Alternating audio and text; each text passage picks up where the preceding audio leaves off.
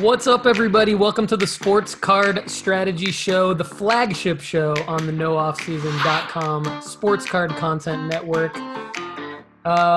We are brought to you by NoOffSeason.com, the Sports Card Investment Report. We would love you to save 20% by using the promo code NOOFFSEASON at checkout. You can get a premium membership for 20% off using the promo code NOOFFSEASON at checkout. That's our sports card rankings across all sports, full write-ups, and the play for each athlete that we have ranked. And MarketMoversApp.com by Sports Card Investor is another one of our partners. They are allowing you, as a member of our audience, to get the first month for only $1 at MarketMoversApp.com if you use the promo code NOOFFSEASON, all lowercase. And I have my main man, the co-host of the Sports Card Strategy Show and the host of the new Baseball Card Strategy Show, Kendall McKee, who also represents Wild Cards Box Breaks on Facebook and, of course, JustBaseball.com. Got to show love to all of those guys. Kendall, how's it going, man? Man, it's awesome. I had a fantastic weekend. Saw some profits come in, which was really good. Anyway, it's just been really good. I'm ready to go. I'm ready to talk about sports cards. It's Monday morning. My bus route was good this morning, and so I was just ready to talk. I was just like, hey, I got that podcast with Paul later, and I'm going to just get on there and just crush it. So we're good. I love it. I've been working on the investment report all day, and I actually just recorded an episode of the Basketball Card Strategy Show. So I'm the host of that first episode, and I feel pretty good about it. You know, you did it with the Baseball Card Strategy Show. You're basically talking to yourself for like 45 minutes. So yeah. It's like you got to be really passionate about it. I thought you did a great job on the Baseball Card Strategy Show. So I tried to echo your minus the Nick Martinez goof.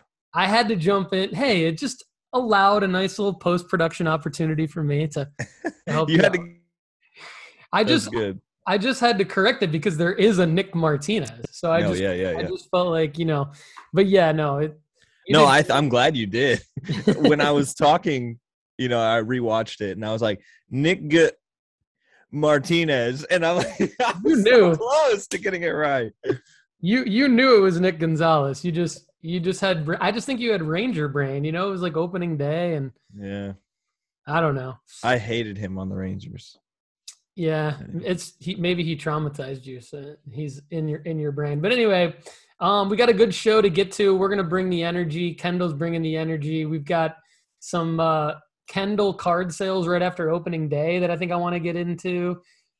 We've got some other baseball talk. I want to talk a little bit about Riley Green and O'Neal Cruz in terms of just some observations. Like these guys, one had an injury, another one didn't get the big league promotion. So what does that do, if anything, to their cards? And maybe have you talk a little bit about that.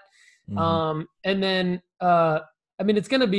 it's going to be baseball mainly with the two of us. And then we're going to have a special guest. Paul Fisher is a heavy golf, hockey, and basketball card investor. And he's actually a member of the premium sports card investment report at No Off Season. And he's had so many intelligent things to say in emails to me that I decided to invite him on the show to talk a little bit about his experience, but also golf specifically. We're post-Masters and hockey card investing, because I think hockey's heating up being on ESPN, and the NHL playoffs are coming just like the NBA playoffs. So we've got all these niche shows that we want you to check out: the Basketball Card Strategy Show, the Baseball Card Strategy Show. We talk a lot about F1. We talk a lot about soccer. We've got shows for each of those sports.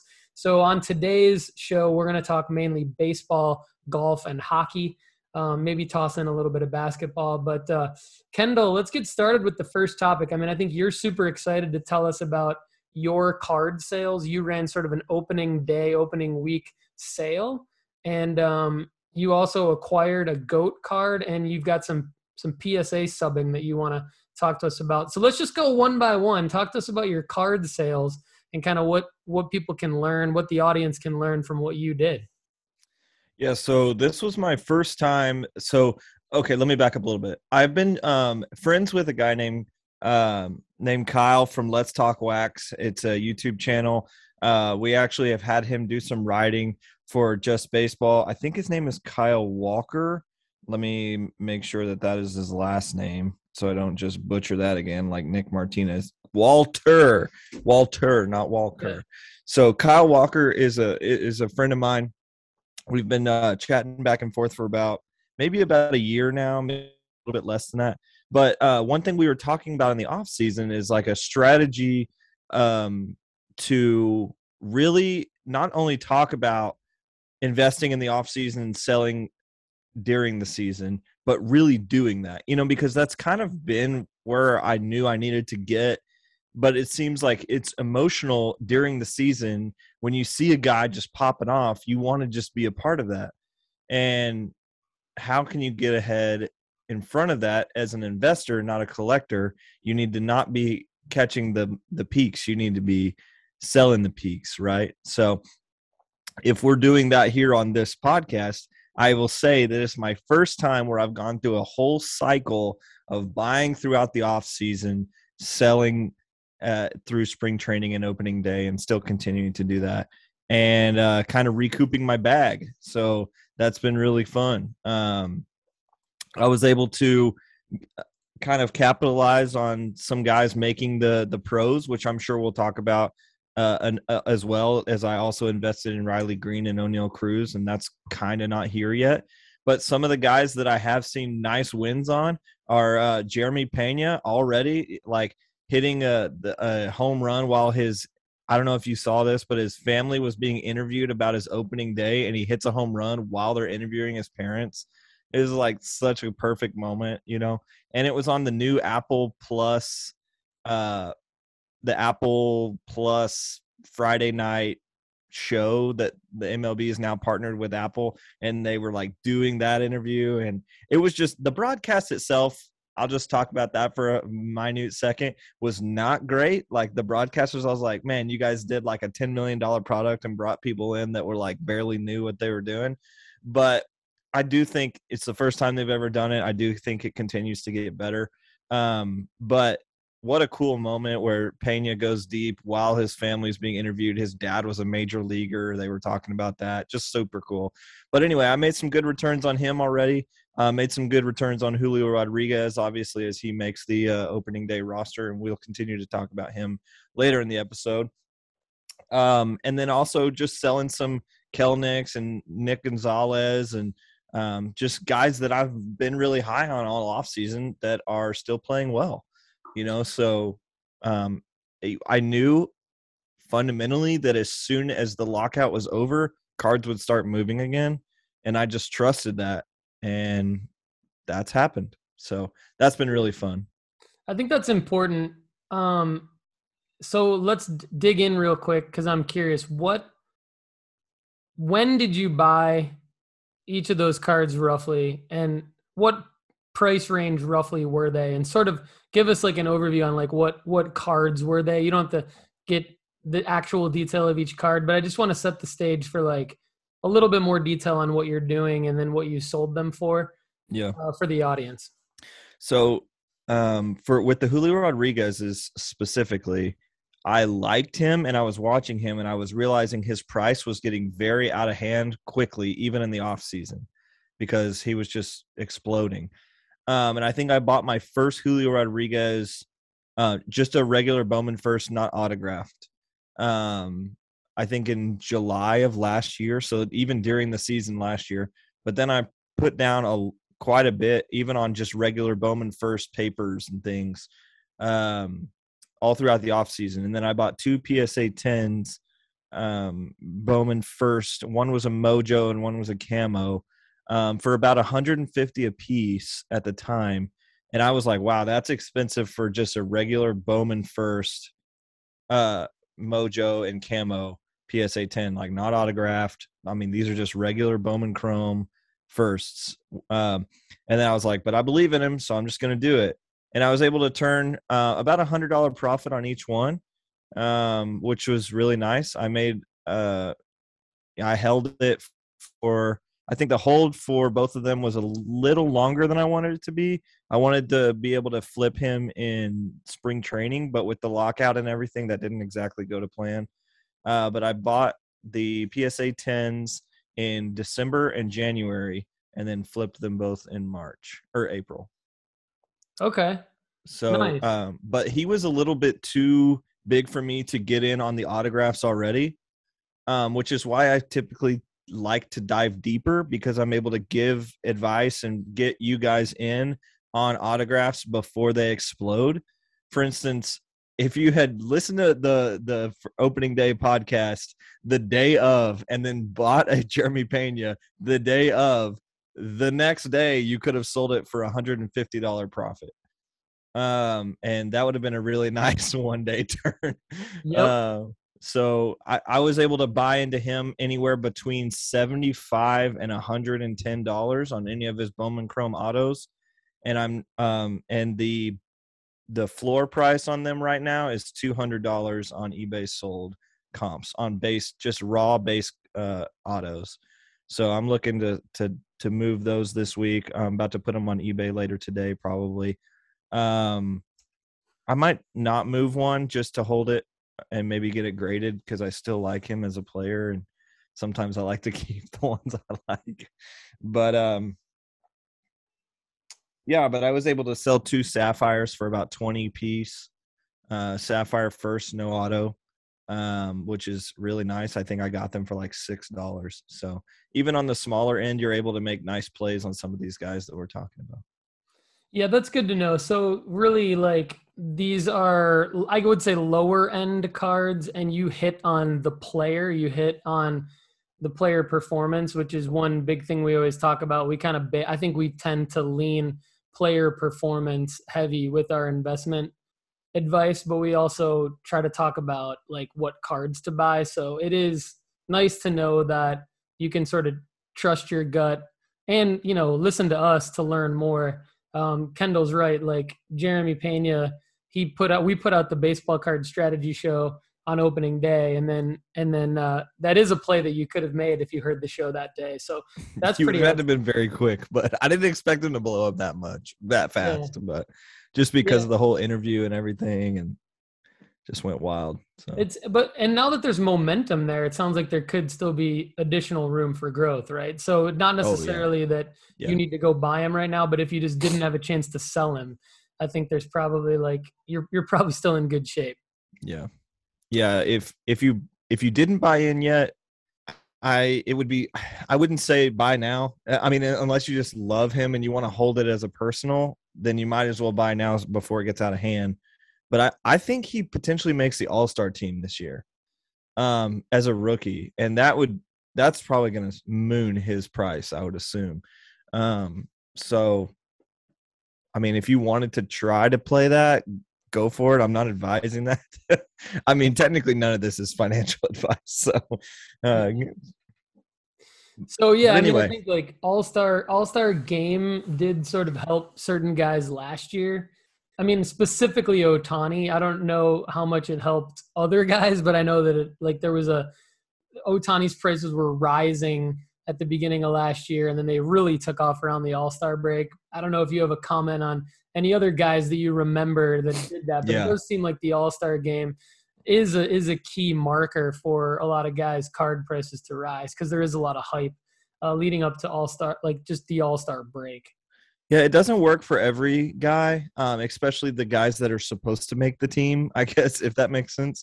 Like Mike Trout's value doesn't rise when he makes the All-Star team. It just really falls if he doesn't, and so it's like it's not really fair. But so Mike Trout's value doesn't really rise if he makes the All-Star team. It actually falls if he doesn't. So, but another guy that I was thinking of is he was a rookie last year, as Adolis Garcia makes the All-Star team. It's his first year in the majors. His prices go nuts. Like it was another one of those things where people were just trying to find his cards. He was a late bloomer.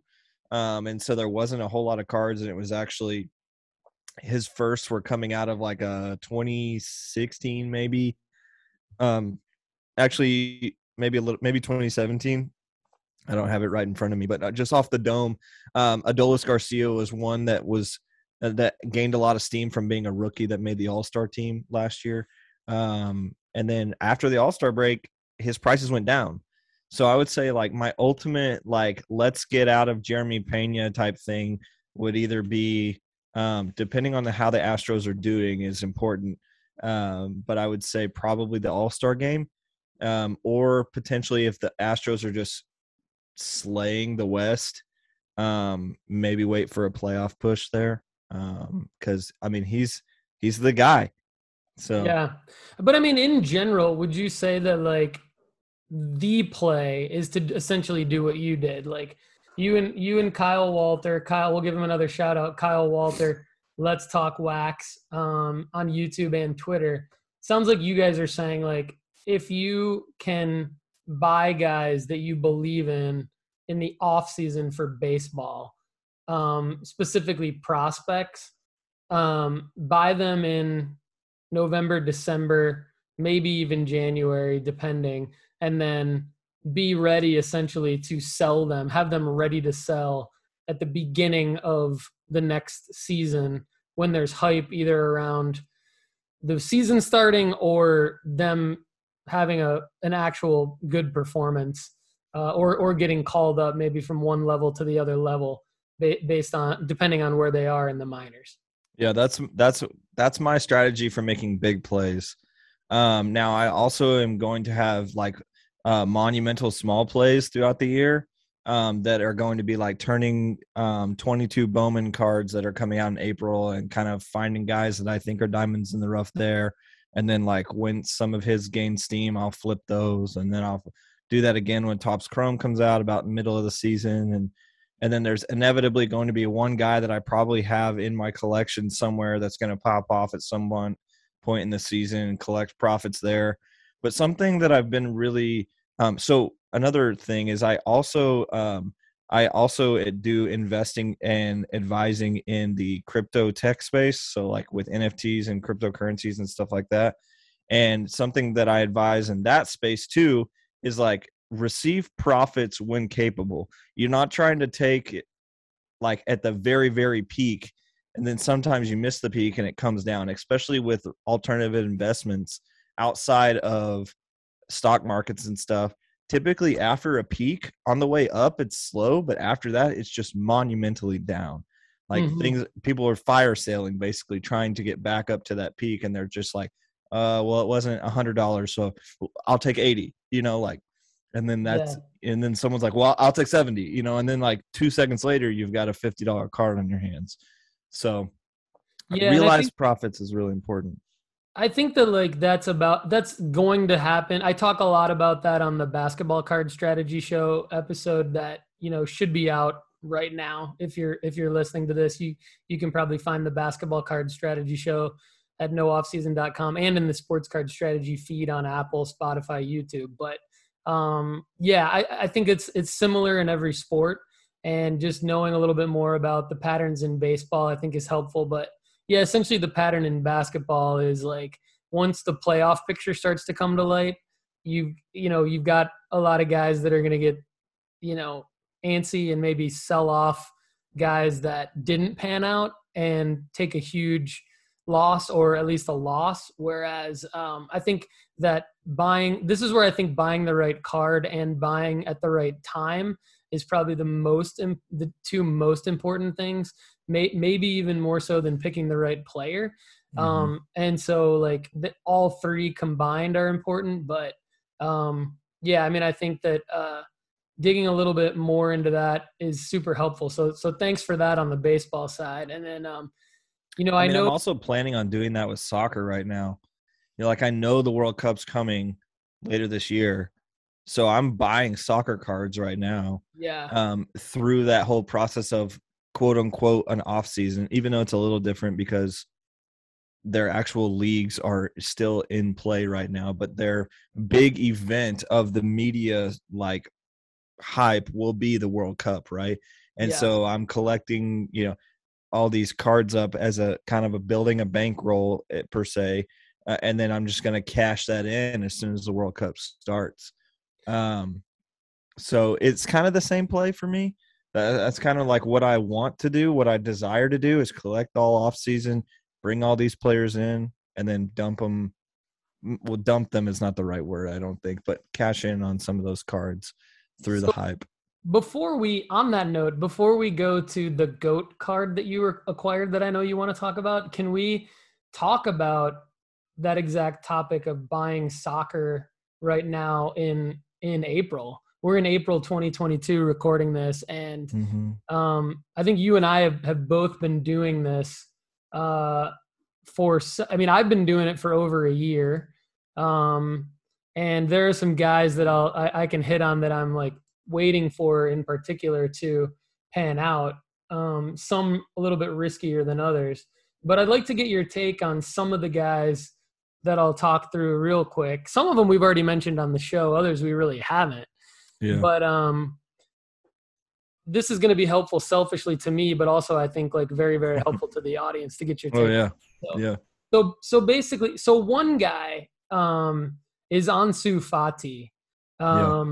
I bought him. I invested, I would say, a pretty significant amount in him over a year ago, knowing he was injured, knowing that he had a long way back, but anticipating that at age 18 in Barcelona, basically a goal-scoring machine, that he would star on the Spanish national team in the 2022 World Cup, and that he would eventually star for FC Barcelona again. And ironically, we're at Fati comeback time, maybe number 5. He's already tried to come back multiple times and had other nagging injuries from after his major knee surgeries. But I am holding currently like 3 of his graded mega cracks 2019 rookies. Those are probably the biggest. And I've also started to look again. There are some Fati autos that are circulating. His rookie autos, I think, are way too risky, but there are some second year autos in some of the more recognizable Panini sets that I'm just interested in your take on maybe a rejuvenated Ansu Fati market for the World Cup. Yeah, I bought a Fati card, a PSA 10 Fati Topps Chrome, I believe, at the National last year. I actually bought it the first day I was there. I saw it in a case, and I was like, yeah, it's a pretty good price. And I was like, hey, would you take $180 for it? And the guy was like, yeah. And so I walked away day one being like, okay, that's most of my budget for the week, So, but with Fati specifically, I'm still in on him. But I would say that I'm not as bullish as I was. Let's just put it that way, because of all the nagging injuries, it's just like, I feel like it's getting harder and harder for him to come in. And with Barcelona really not being the Barcelona we're used to right now, I think I don't know if Fati actually ends up staying. I'm not 100% on that, but like, there's a lot of guys that I like more than Fati right now, even though I have Fati in my collection. But I think he obviously has room to run. Very talented kid, and the World Cup will be good. It'll be big for him to have a display internationally on the World Cup level. And it'll be good for not only him, but it'll be also good for Barcelona. I'm just really not sure what Barcelona is going to do right now. It seems like they're still trying to figure out what's next.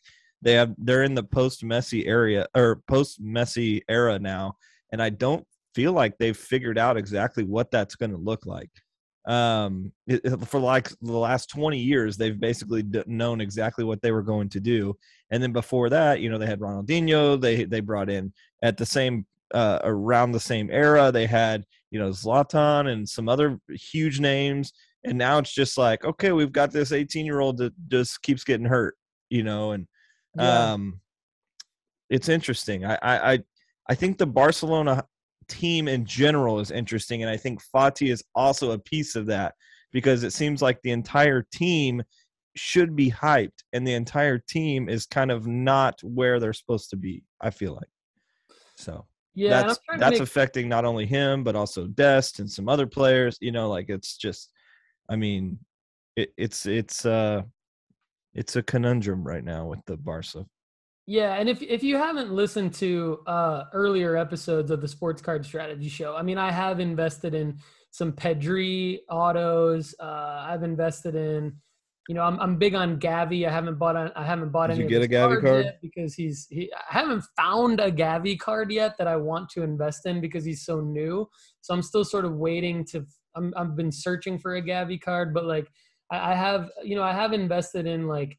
I'll show you guys in a second, but like Kendall's convinced me to buy some Gio Reyna. We've talked about my new love affair for Caden Clark. There's all these different guys.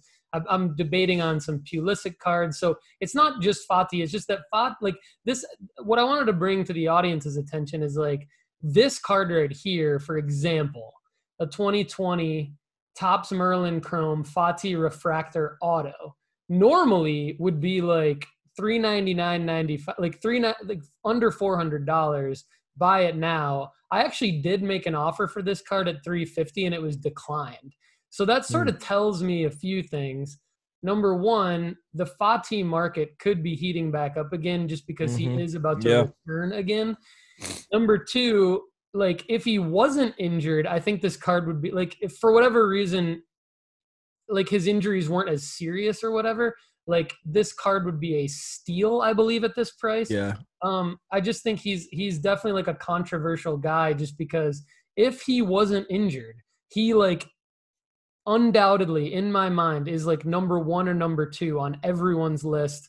Like Fati is like the next, like I think he's up there with Mbappe based on what I saw, but then he got injured and now it's sort of like, well, is this kid ever going to be even a shell of what we thought he could be kind of thing? And so I just kind of wanted to, I wanted to use this as one example of kind of your baseball analogy a minute ago about have a gut feeling on a guy and there's some markers coming up and you really believe, then I think this could be a card that could pay off at this price potentially, but it definitely is a huge risk. Like, don't get me wrong, it's a huge risk. So yeah, I think Fati specific. I mean, if you would have like Paul, if you would have asked me 12 months ago, I'd have been all in on Fati, and I would have told you buy that card. It's going to be worth $1 bazillion. Yeah, and I would have been like, yes. I mean, the guy's scoring. I mean, he's got 14 goals and 36 appearances.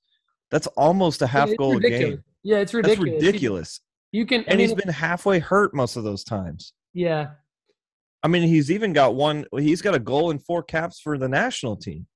So that, I mean, that's a quarter goal a game. Like that's nice. His expected goal percentage, I'm sure, is really high. His X goal in terms of his analytics and stuff. And so this guy's probably going to be, if he's on the field, that level. But that sentence, if he's on the field, is important. And unfortunately, the other 2 guys that we were really high on a couple of months ago also can't stay on the field. We've got Gio hurt himself in the first minute of the game this weekend, and Caden Clark can't get minutes because he can't get healthy. So it's looking to be like more just waiting, and just holding and just like I think that the moment will pay off for all 3 of those guys. Right. But it's just like you have to be patient and you have to be ready to sell. And then just know that if you do sell prematurely, you better have a good strategic reason for doing that because you're going to take a big loss. And that their chances are there will be moments for these guys, and they're all absolutely so young. They're all under 20, all 3 of them. They're all. And we are prospecting, so it's super young. Now, another guy that fits that mold that 2 more guys that fit that mold just real quick. One is Yunus Musa. We've talked about him before. I still love him. I'm just noticing that there are some. You can see I'm winning a couple bids with less than 12 hours left on a couple of these cards, and they are from the 2021 Immaculate Soccer set, and they're each jersey autos numbered to 99.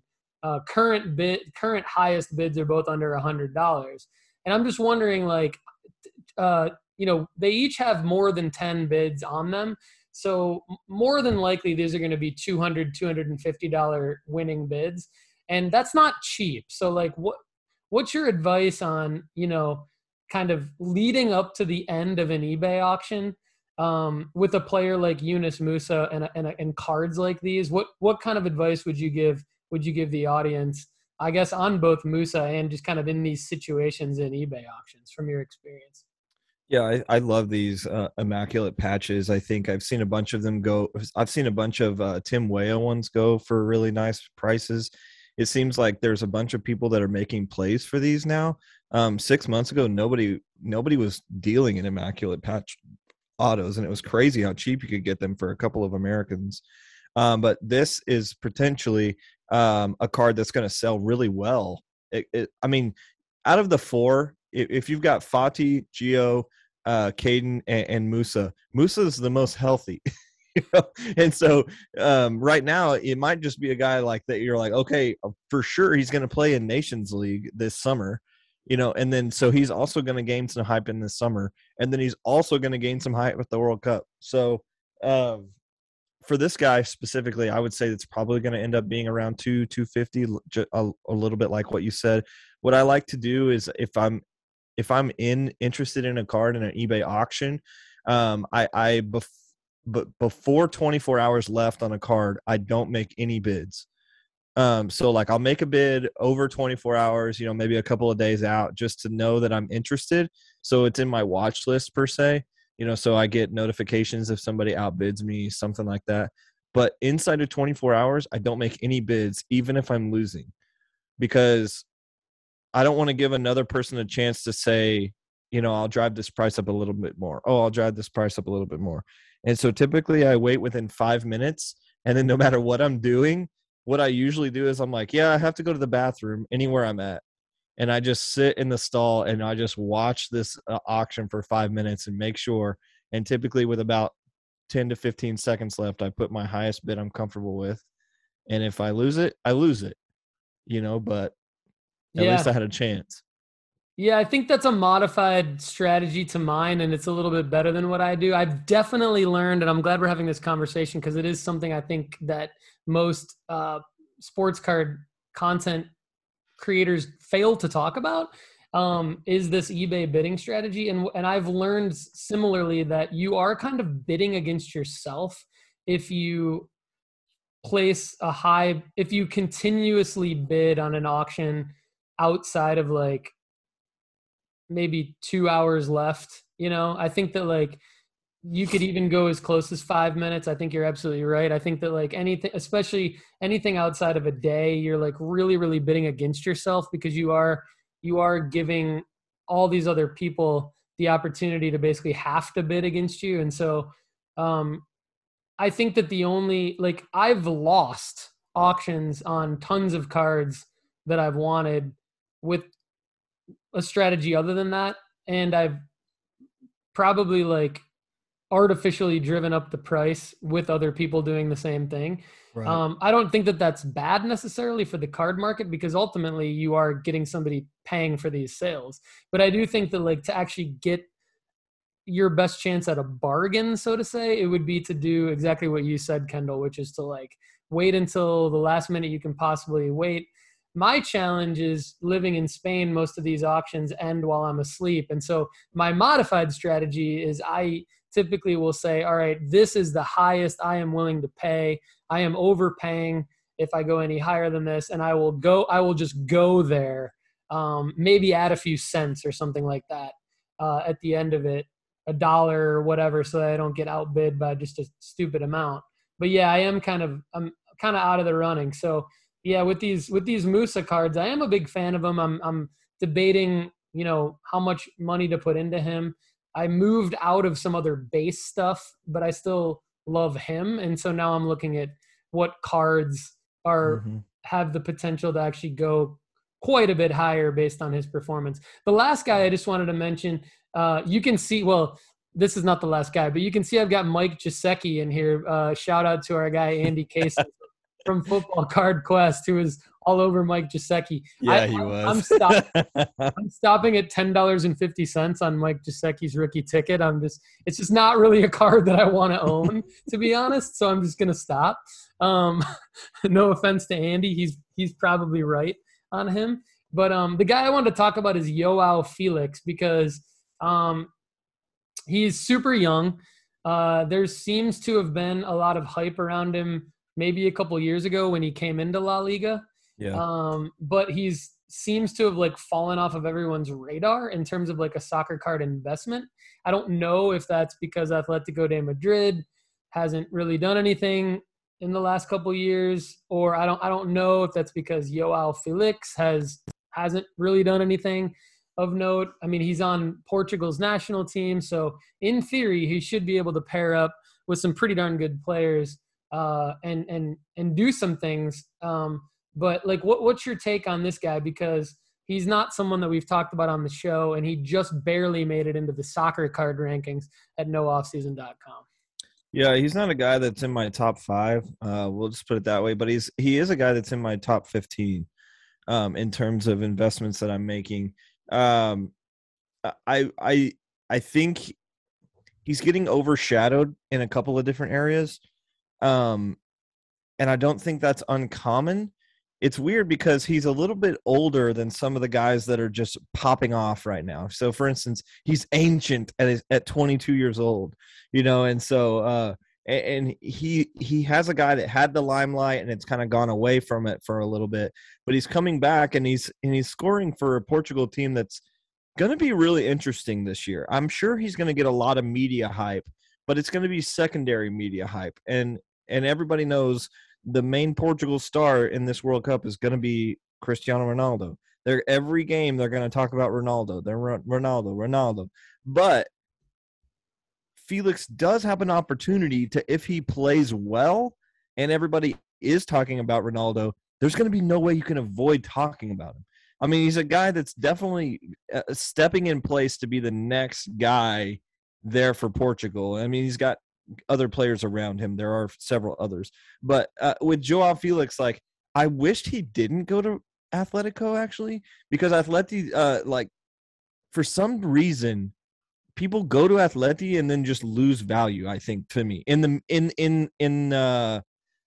Not in soccer in general, like not actual value, but I'm talking like in card value.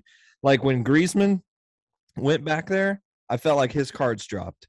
When any of the other guys that have gone to Atletico that I was like really excited about, I feel like their cards have dropped. For instance, I saw a media thing come out a couple of months ago that Haaland may end up going to. Atleti has had conversations about bringing him in, and I was just like, I mean, I wish he had gone. Like, I hope that does not happen because as much as that would be really great for his career and to be playing in a top league in Spain, Atleti might end up being the top team there soon.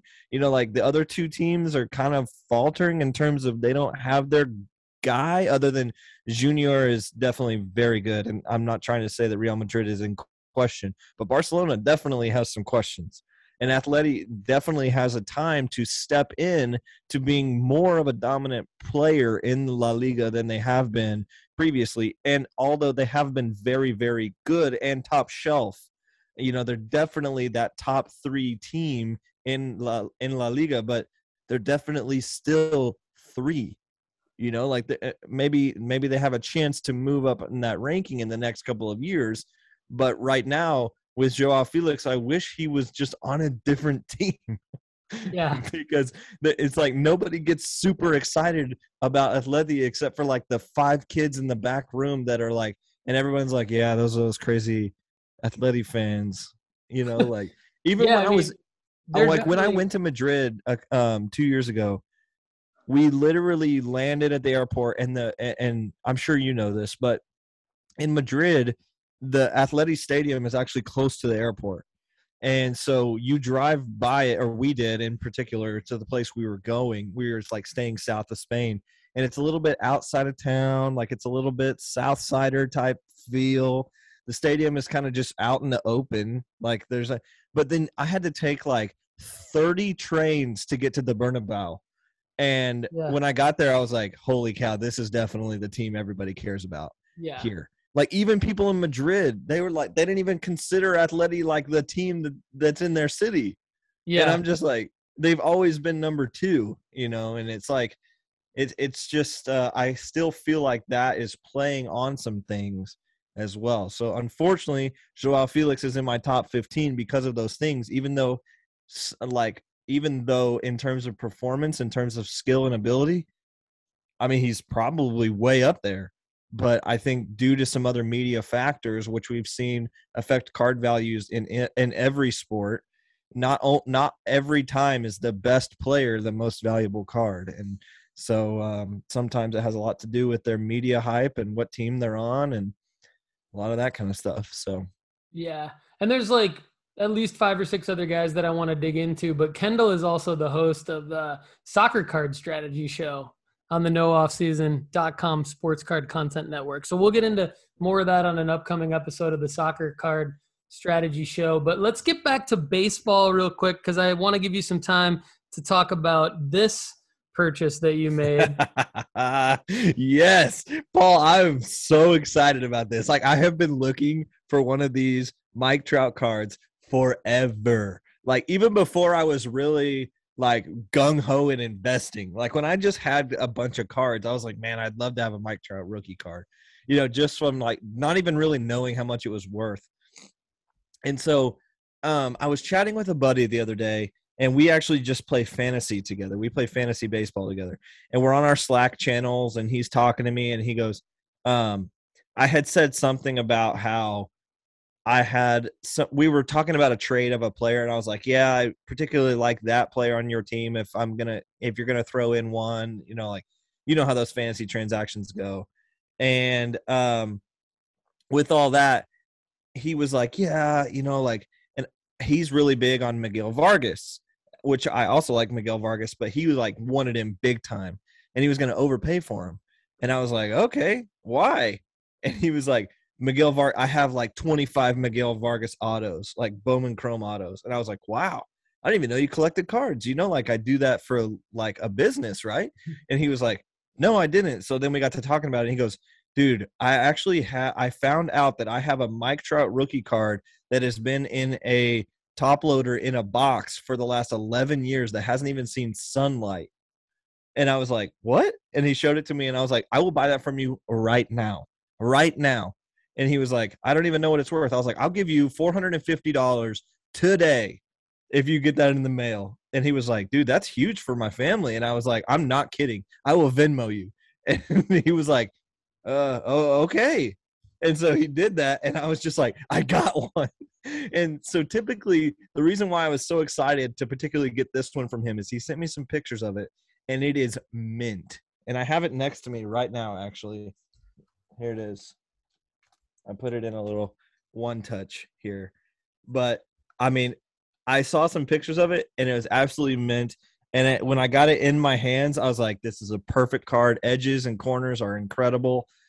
And this was the card I was really looking for, because unlike the one on your screen right now, this is the Bowman rookie card of Mike Trout. But the red jersey one it has a lower pop, and it is his Bowman Chrome rookie card. And so, like, that specifically red jersey Bowman card was the one that I was really, really looking for. And as you can tell, there's a bazillion and a half Mike Trout cards that are valuable. So I ended up getting it at $450, which is a little bit of an overpay in terms of what it's like on the market right now. As you're looking at it, it's about $400, between $400 and $450.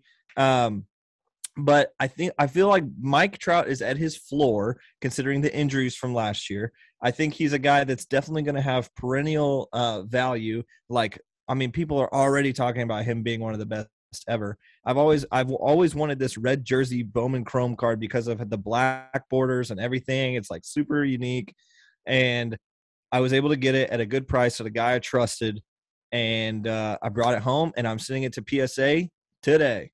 So beautiful move. I mean, just a few comments on this. This card in particular is an example of, like, you can still grade with PSA and immediately make good returns because you've got $450 into this card. You're probably going to put 50 or 60 more into it.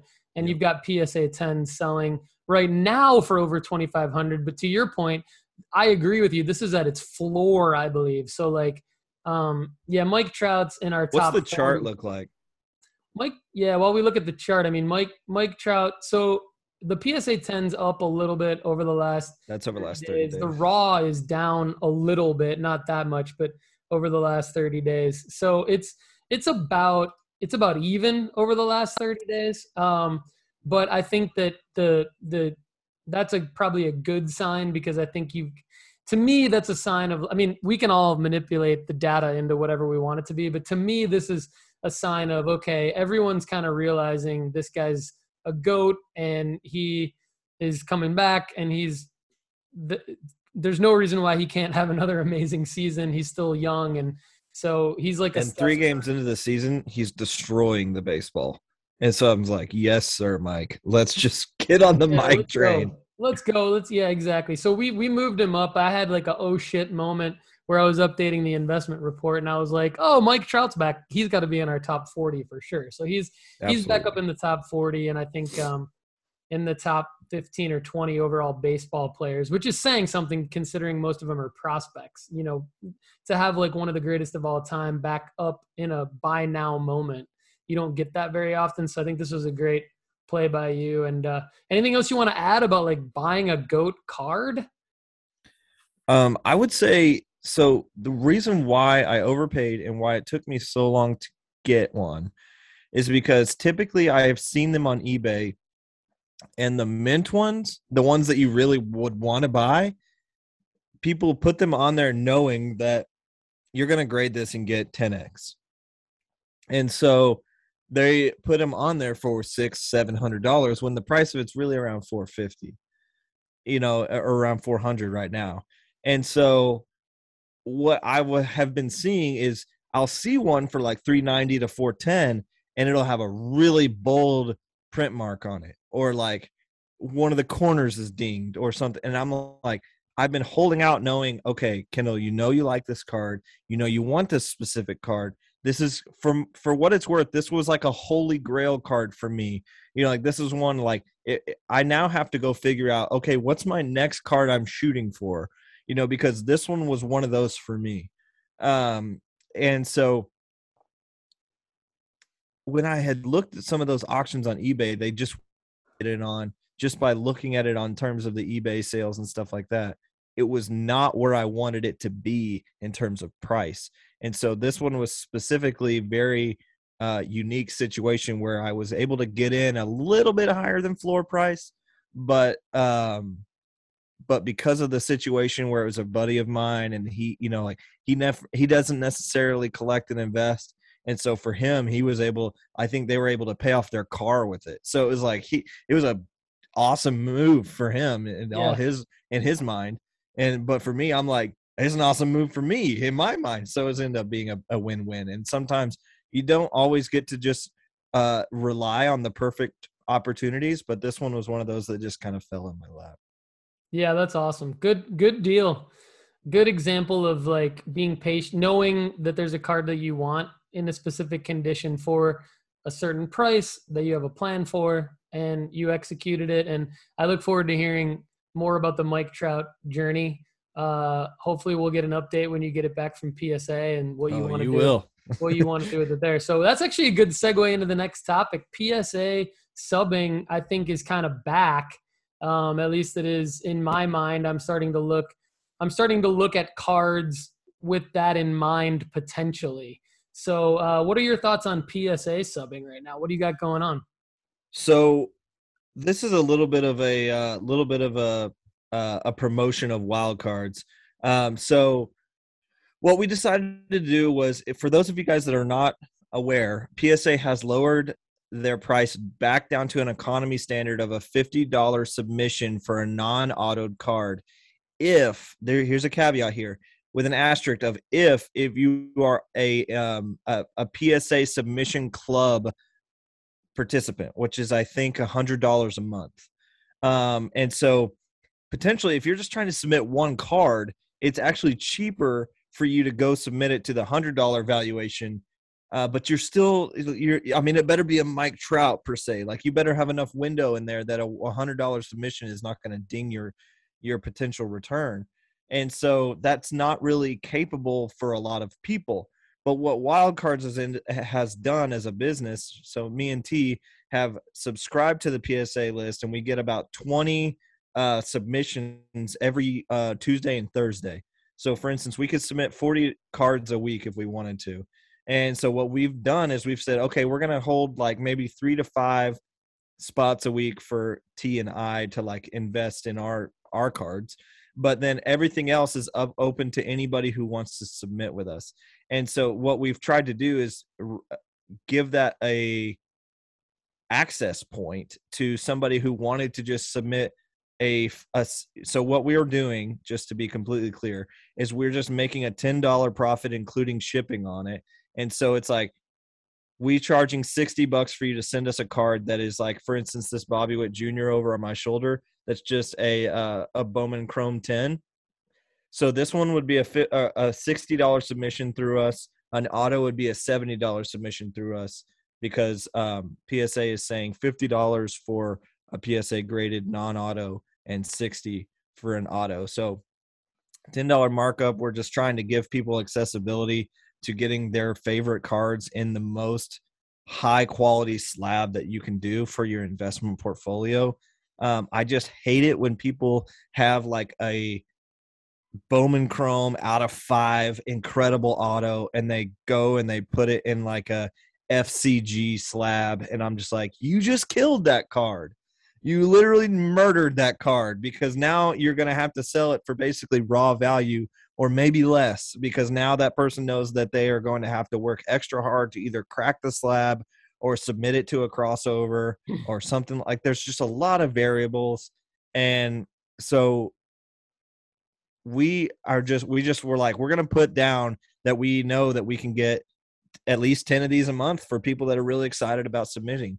So find a service like that. Maybe if it's not ours, maybe it's local to your city, go into your card shop, see if they have some kind of deal like that. It's actually pretty popular. Like, we're not obviously the first ones to think about it. But we do have that. If you'd like that as a service as well, you can hit me up on Twitter if you want that. And we'll get you connected. But in regards to why it is a good opportunity now is, Paul, we know this. We've looked at charts, and I think over the last couple of years, we're like, like maybe who's number 2? It's not even close. Like, PSA is they're the top dogs. Like, if you want top dollar for your card, it's got to be in a clear and red slab. Like, there's just, I mean, people almost turn up their nose at a table if it's not in a PSA slab. Like, it can be a beautiful SGC 10 or a Beckett Black Label even, and people are just like, rather have a PSA 10. And I'm like, yeah, I don't quite get that, but at the same time, the market does what the market does. And we've talked a lot about how sometimes we have to be more less about our own personal interests and more about what the market's doing, right? I mean, you talked about that a few weeks ago about how you were like, some of the soccer guys that I'm like, I want them to be valuable, but the market just doesn't have them where I have them. And sometimes I have SGC higher than the market has the SGC. But at the same time, I want value for my cards, so I'm going to have to submit it to PSA. It's just part of the game sometimes. Yeah, exactly. And so, like, I think, for example, I'll give a few real life examples where I look at this and I say, all right, well, if you don't want it in an SGC slab, and an SGC slab isn't as valuable as a PSA slab, I know that SGC grades comparably hard to PSA. Some people say even harder. I mean, I don't even really want to get into that. The point is, like, if you have an SGC 10, there's a good chance it would be a PSA 10. And so plays for me that I bought this Darius Garland rookie auto 10-10 in an SGC slab. And I think if I crossed this over to PSA and it got a 10, it would up the value. At least I think it would double the value. I think I think that based on the research that I've done. Same thing with this Devin Booker. This is a True Gem Mint BGS 9.5 that I got for significantly less than a PSA 10. This is a Giannis. So I do have a couple of specific questions for you, though. So this is a Beckett authenticated autograph on a Giannis NBA Hoops rookie. Now, the card itself is probably less than $15. The fact that Giannis has signed it and it's authenticated makes it probably more like a potentially $750 card. And so, but I do know that if this were graded and authenticated by PSA, let's say it's even a PSA 8 with a 10 auto, just the fact that it's in that slab, I think potentially doubles the value to $1,500. The same thing with this Jerry Rice. So this is a Jerry Rice 1986 rookie, and it's an authenticated auto, and it's in an old PSA slab. So I'm looking at making I'm actually looking at making 2 to 4 potential plays, one potentially with each of these cards. Because a Jerry Rice, if this card were graded and the auto is authenticated in a PSA slab, in a new PSA slab, I bought this card for about $250. I think that all of a sudden this could be like a $1,250 card if it's, say, graded a PSA 8 with an authenticated auto. I might not be exact on those numbers, but Mike, I guess I have a twofold question to you. A, am I on the right track? And B, do you happen to know what's the safest and best way to get these crossover graded with the card grade and the auto authenticated by PSA? Because what I don't want to do is open myself up for the risk of PSA looking at either of these autos again and going, well, we don't know, and whatever. What I was thinking of doing is bringing them to the National and going to the PSA booth and trying to figure out asking somebody at PSA, can you do it? Like, what's the cost of them doing it at the National? And is that safer than actually sending them into PSA? It's kind of a loaded question, but what's your take overall on it? If you want to stand in the line at PSA at the National, go for it. It's like 1.5 miles long. So then I miss the whole National is what you're telling me? Yeah, if you get if you have the early bird access or whatever, where you can get in 30 minutes earlier than everyone else, like if you bought that ticket and you just go early in the morning and just go straight to the PSA booth, you should be fine. But if you are midday and all these breakers have been breaking all this product, somebody finds a card they all of a sudden bang one, an out of 5 auto, rookie patch auto of Justin Herbert or something, they're going straight to the PSA booth with it. And that happens a lot at the National. So basically, if you get there early in the morning, you should be fine. But what I would do, and I know that I've considered some crossovers myself. I have 2 Beckett 9.5s that I think would grade out as a PSA 10 for autos, and then I also have a Holland Beckett 9.5 that I want in a PSA 10. And so I'm considering some crossovers as well. And what I've researched into it is if you send a crossover in the mail, they'll actually evaluate the card in the slab first. They won't break the slab and then look at it.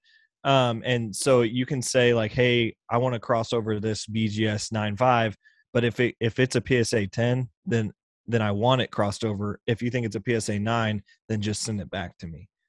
And so potentially that could be what you do if you didn't do the in-person with these. For instance, if you feel like the Jerry Rice might not be an authentic signature or something like that, or if it grades out, I can't see the whole card here, but maybe if it's it looks like it's centered up and down not well, so you might get dinged for that, maybe a 9 or 8.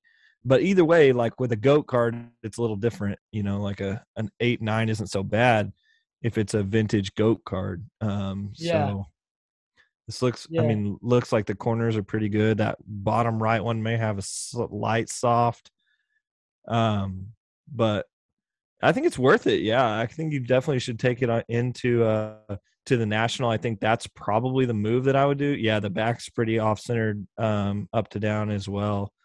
Um, that's pretty common for vintage cards too. Yeah. But I just feel like even just to have this in a new slab would increase the value a little bit just I because. also think PSA does that too. I think there is a service to where they can update the slabs. Yeah.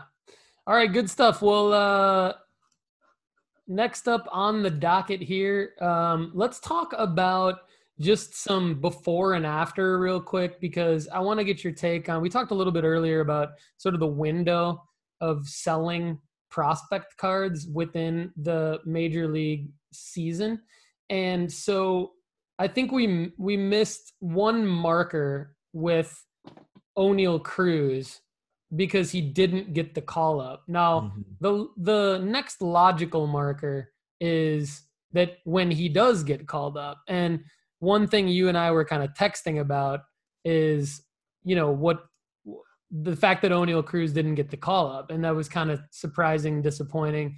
Um, Looking into his, just I won't bore the audience with it, but in general, we haven't really seen many sales since he didn't get the call up. Thus, there really hasn't been a dip in his value. So initially, that tells me that everyone's just sort of holding O'Neal Cruz. Am I right to assume that there's going to be a marker, there's going to be a moment when he does get called up? And do you sell your O'Neal Cruz investments when the news of that breaks? What do you do with O'Neal Cruz? Um, I was pretty surprised that this happened. First off, I was pretty surprised that.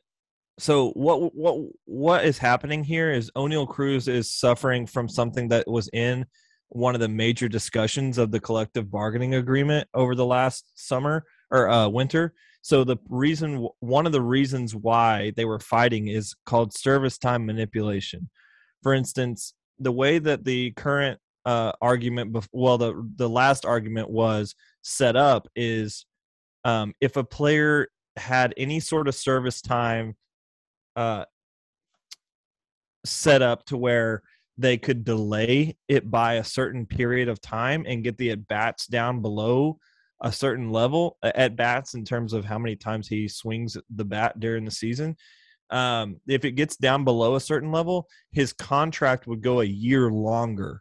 For instance, they would have him for 7 years instead of 6 years under the same price point of his rookie deal.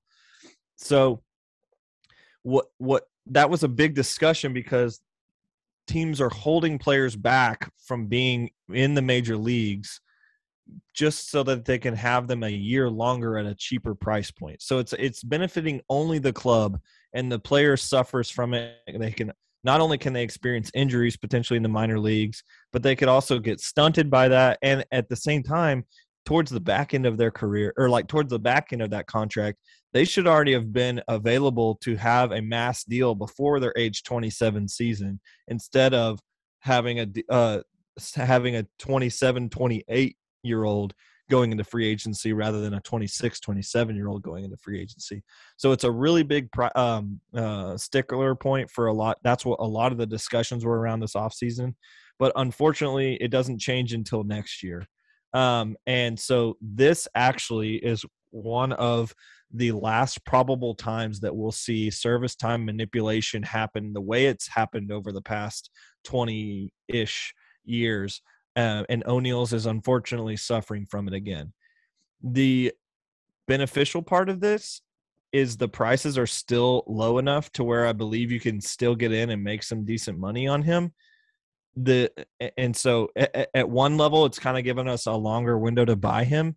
But as you can tell, there's not a lot of cards moving because people expect that to just pop off right as he enters the Major League Baseball. So he is with AAA. He's with the Indianapolis Indians right now, and he is absolutely crushing the ball. What the Pirates are allowing him to do is they're also trying him out in left field to figure out if he can add some position eligibility as well. That's just a benefit of him being in Indianapolis right now. They wouldn't have done that at the major league level. I believe he will be the starting shortstop for the Pirates. But at the same time, I have one of his Bowman Chrome autos listed for 400 on online because I believe it'll get to that very quickly once he gets brought up in late April. And so it's about a month where we're not going to see Oneil Cruz in Pittsburgh. And so you potentially have a month to figure it out. And as long as he doesn't get injured in Indianapolis, which, by the way, my friend Jack McMullen is the commentator for the Indianapolis Indians, and he's phenomenal. So shout out to Jack. I've been watching a lot of Oneil Cruz, and Jack, you are one of the best commentators, play-by-play guys I have ever heard of. I believe you're going to be in the MLB someday, and for a young guy that's in his young 20s, dude, you're incredible at what you do. But anyway, Oneil Cruz is definitely still going to pop off, and it's just going to be later this month instead of right now. I like to hear that because I'm waiting on a Oneil Cruz moment. As you know, I bought this card on the show, the 2016 Bowman Chrome. What a sick card. Auto PSA 10 for about $650. So I'm hoping that, dude, that's you paid $650 for that, and I have one listed on eBay raw for $400. That's gotta make you feel good. I feel good about our guy, and I still love him because they misspelled his name on the card. Yeah. So and he was still like low enough to be like, oh well, I'll sign him anyway. That's right. And you can see this is from my PWCC vault, and I decided, this is just a quick sidebar, I decided today that PWCC needs to sponsor the show because I think I'm the only one that ever talks in a positive way about how well the PWCC vault treats me and my business. And so I think that I'm going to continue to do that, and that they should sponsor the show to incentivize us to continue to talk about them, especially because they're getting competition. Here's the real reason why they need to sponsor, because eBay is launching a vault. No way. So, yes. So why would I not really go with eBay's vault, knowing that I can just buy, I do most of my purchasing on eBay, and I have my orders shipped to the PWCC vault. So I talked to my wife about this the other day. I'm like, why wouldn't I, when eBay launches the vault, just basically ship it directly to the eBay vault? I have to assume that they would incentivize with some lower shipping cost or free shipping or something to get people like me to use the eBay vault over the PWCC. That's kind of sick. See what happens. Yeah, the eBay vault would definitely make more sense unless PWCC, incentivizes in some way to continue to use their vault. But they've been great. In the meantime, I'm going to continue using them and maybe test out the eBay vault. So, all right. So then the other guy I wanted to talk about in the same vein as Oneil Cruz is my guy Riley Green in Detroit. Because he unfortunately fractured his foot. And so he's got a hopeful return date. We're not sure, maybe June. I think it sounds hopeful. And I'm kind of seeing the same thing post-injury. Like, I don't really see a lot of sales, and the sales that I do see are not that different in price than the sales, at least on his bigger cards, his achievable bigger cards.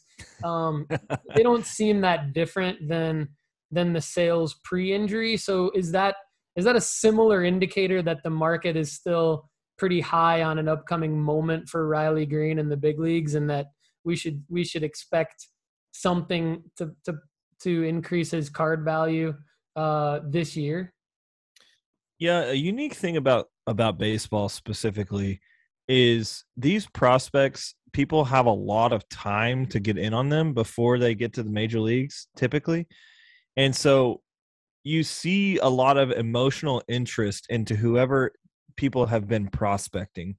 And I don't think that's always the same in other sport cards. So for instance, if a guy was to get injured in another sport, and you could see his potential drop happen pretty quickly. So in baseball specifically, that people have a lot more emotional attachment to some of these things, I think, because they have so much longer to get in on these guys.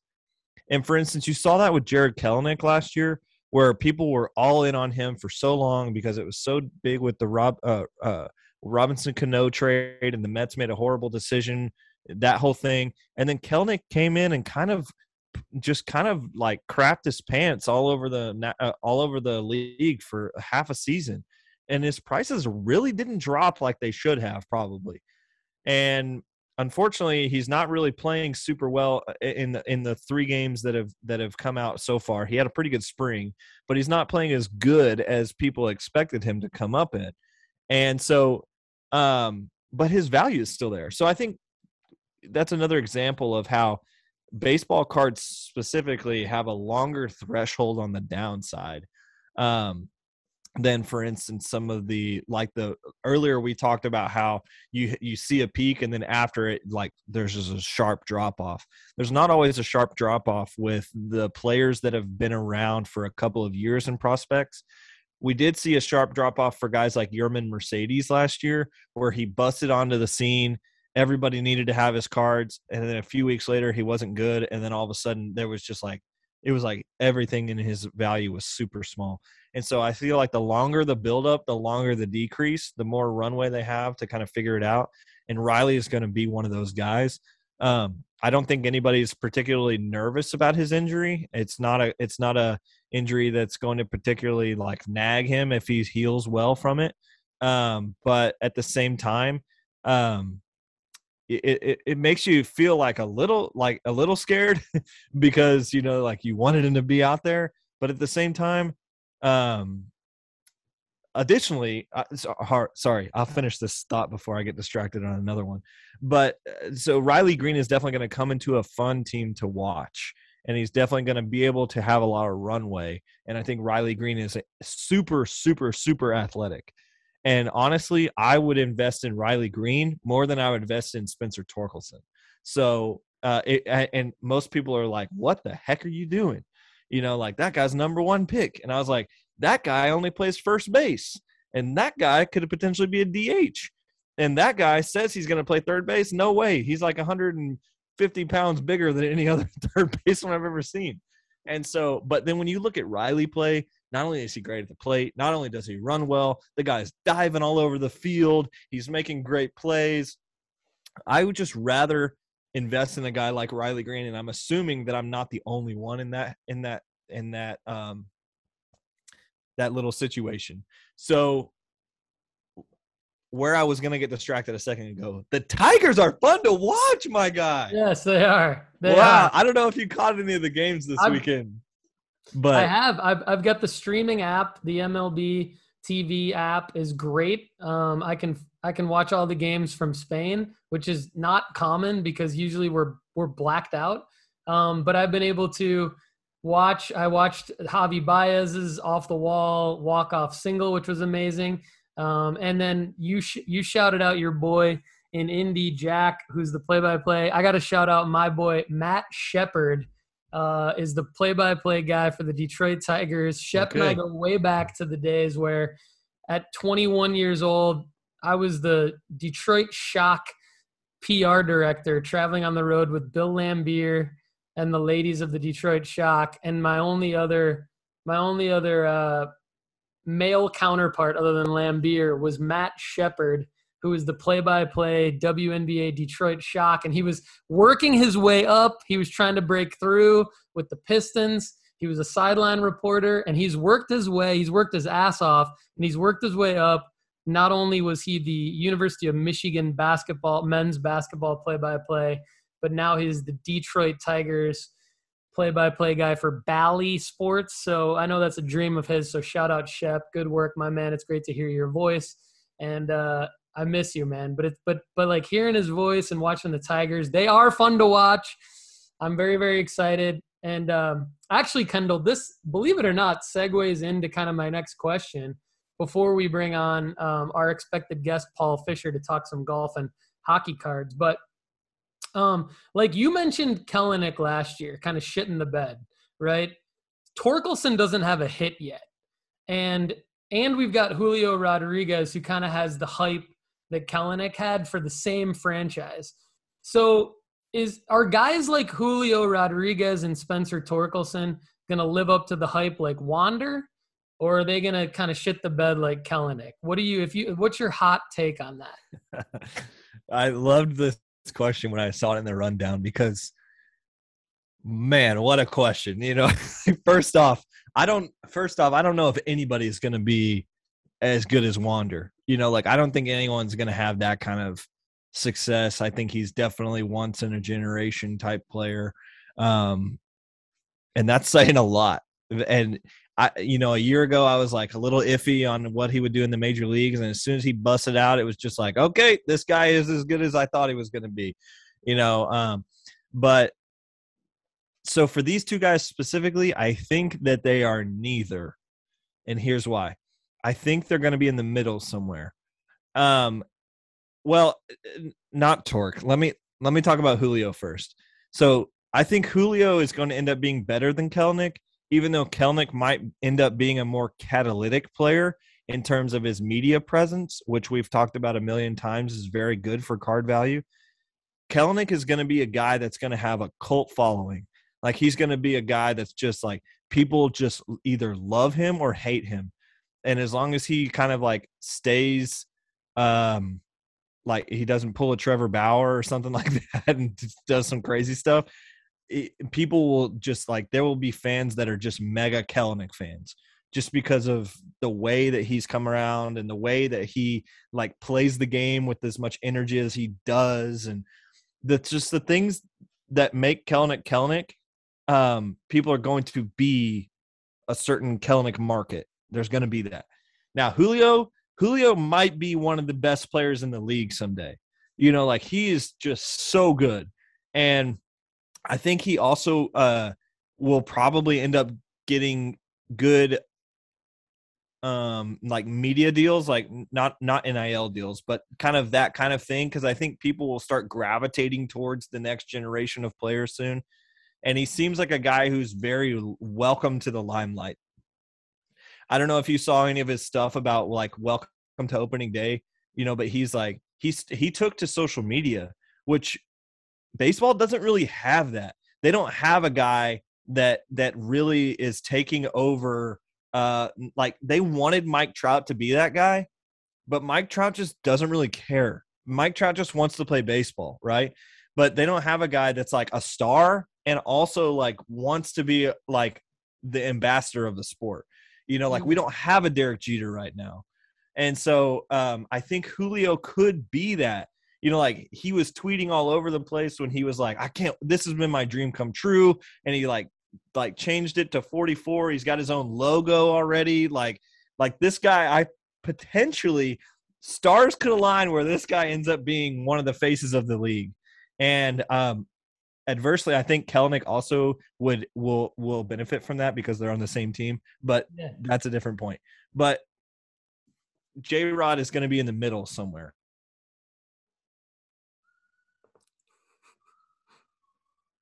Torkelson will be a different story. I think there is a ticking clock on the Torkelson market, and here's why. I think he's going to be really good, but I think that he's going to take the more path of like a Nelson Cruz type player rather than a Mike Trout type player. I think he's going to end up a guy who's just mashes forever, but he's never really the guy that's like all over, he's a guy that, for some reason, there's guys in baseball that mash, but that's all they do. And I think Torkelson might be one of those kind of guys. Okay. So real quick, before we bring on our guest, Paul Fisher, I'm going to run you through a mini gauntlet here. Oh, yes. And love the gauntlets. I'm going to use the Baseball Card Strategy Show episode that we put out last week to name some guys that you mentioned on that show and tell you that you have $2,000 to spend on these guys, or you have $2,000 to spend on, this will hit home for you. Don't tell them yet. Don't tell them yet. Okay. All right. Or you can spend $2,000 on these guys: Josh Lowe, Jeremy Pena, Ellie De La Cruz, Endy Rodriguez, and Nick Gonzalez. Which of those guys? Let's first pick as many of those guys as you want to spend 2K on, Okay. who would you pick? And maybe just give a generalization of the type of cards. So if I had to pick only one of them, is that what you're asking?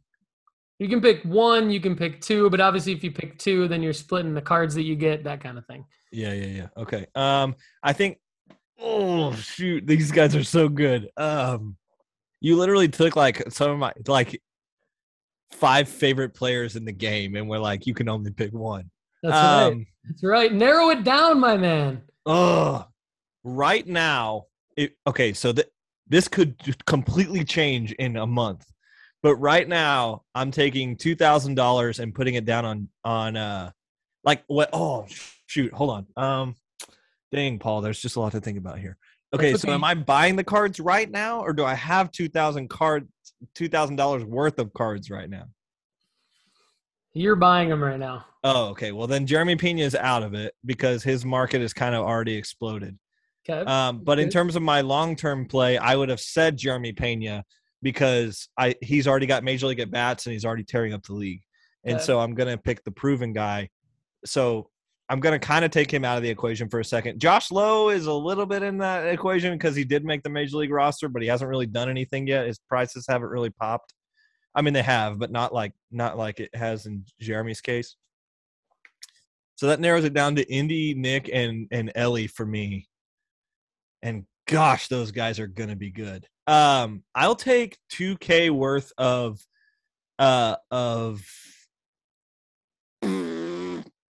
I'll take 2K worth of Ellie.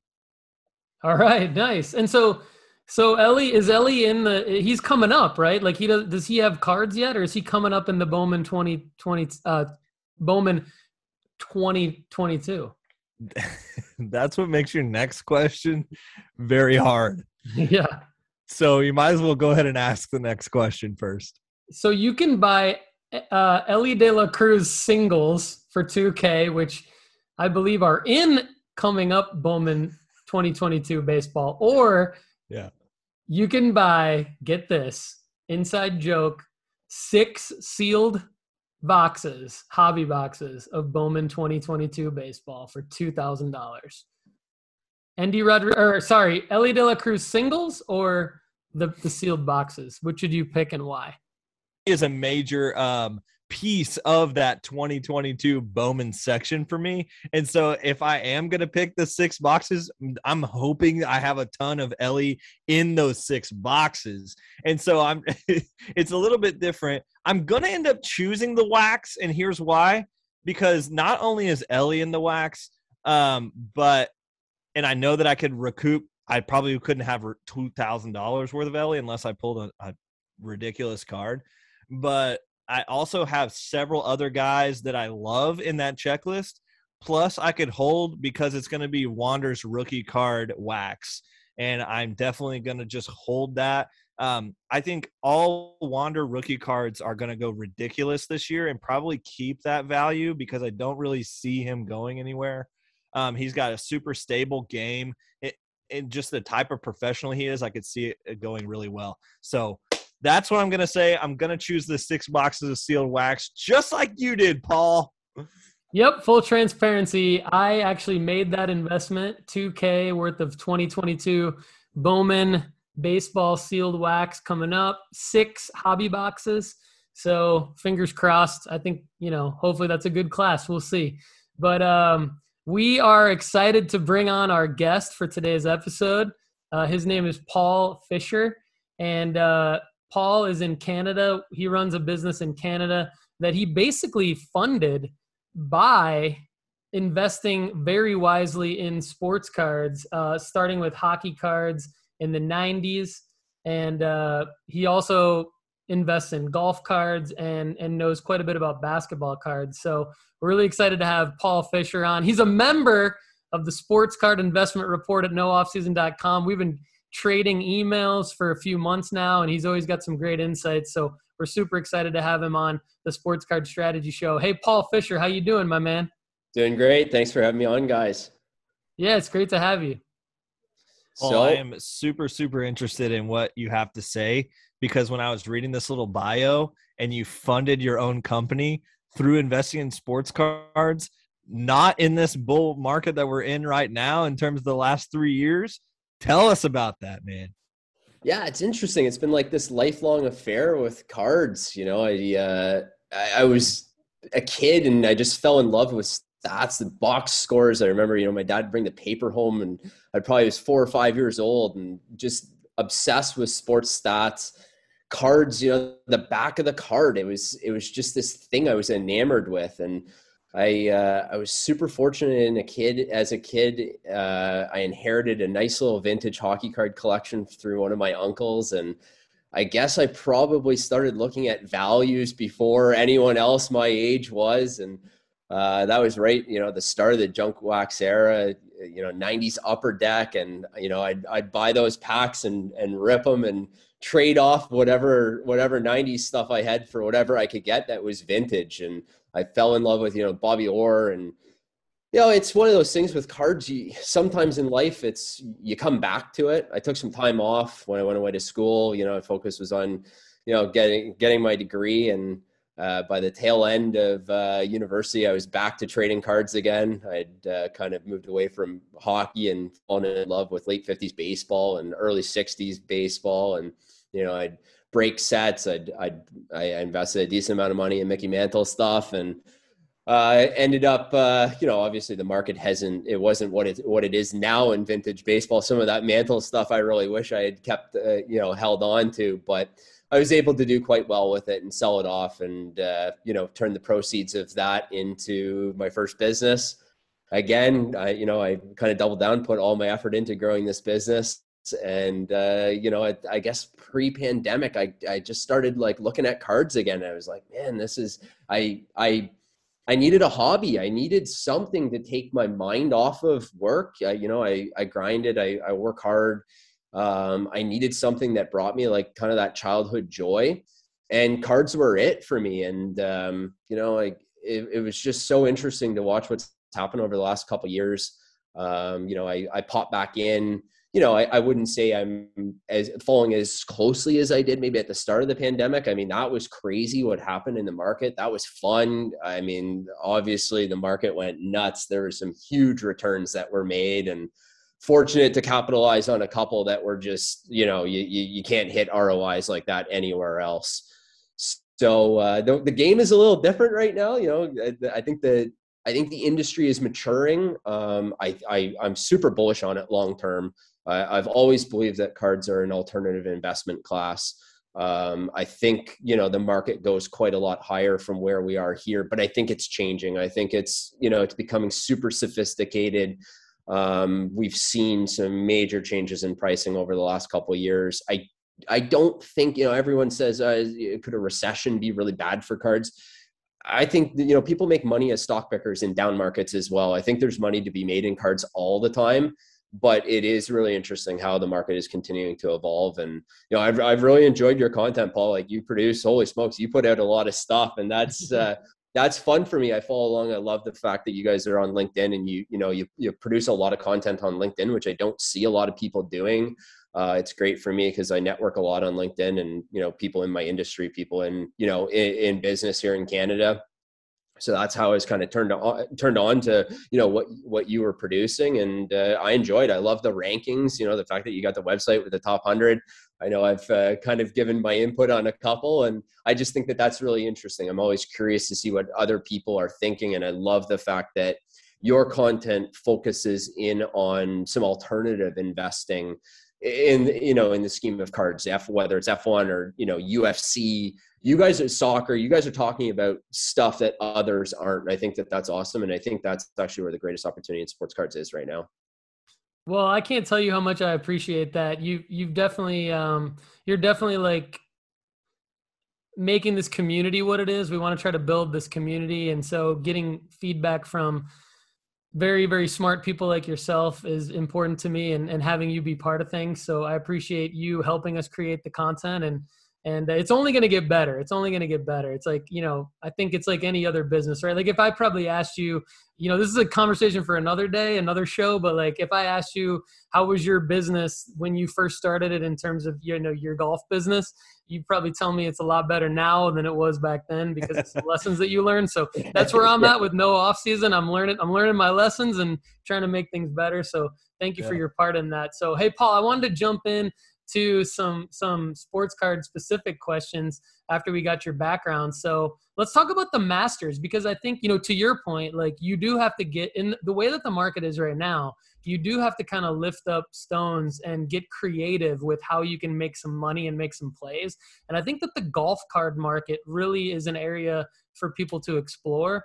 I'm compelled by the golf card market, but I have some specific questions for you. Before we get into sort of those questions and the state of the golf card market, like give us kind of the Masters recap. What did you see at the Masters that just happened? And, you know, from a golf perspective, but also from a golf card perspective. Yeah, it's interesting. I mean, I would say I saw the market heat up a couple weeks ago when there was whispers that Tiger would play. I mean, Tiger is the golf business. And there's some really great young players in the game. There's no doubt about it. But Tiger, it's scary how much he is the sport. So when there was whispers that he might play, and I think a lot of people in the industry maybe had just a bit of a feeling in the pit of their stomach that he would play.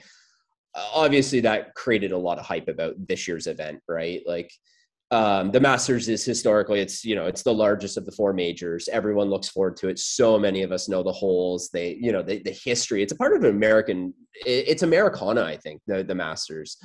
So it's really the start of the golf season. It's the kickoff of the season for the northern climates, especially for us up here. Courses aren't open yet, but when Masters rolls around, it means golf season's close. So, with the pent-up demand for golf, I think that this was probably one of the most hyped Masters I've ever seen. And then you add the Tiger layer to things, super interesting.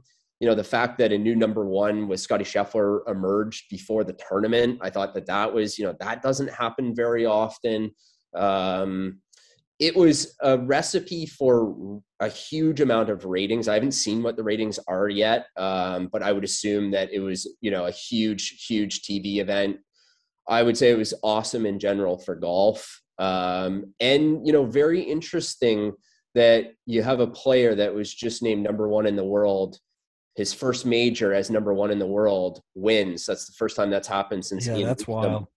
That's huge. And, it's really interesting with Scottie Scheffler. I wouldn't say that Scottie's like a tremendously marketable golfer. He's probably not as flashy as like maybe a Justin Thomas or a Jordan Spieth. Certainly not like a Rory if Rory would have won, or if Rory would have come from behind yesterday. If Rory would have won yesterday, that would have been. He almost got his chance with that 4-putt. That was crazy. I mean, Rory winning the Masters would have been the second biggest story other than Tiger winning. But I think we might have something pretty special with Scottie Scheffler. This guy's got a really, really strong amateur career, a lot of wins. And I think that that's one of the things when you look towards, golf is, can you win? Can you close the deal? And he's certainly got a track record where, whether he was, a teenage phenom basically in Texas, really good college player, a couple years on tour, and now he's got 4 wins in his last 6 events.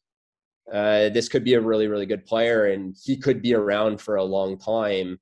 And when we see a trade-off, whether it's JT, it's, Rahm, it's DJ, there's a lot of really great players right now, but no one's really cementing themselves as the winner of this generation. So you got to know how to win to be that person. And I got this feeling, and golf, I think, is a feeling thing.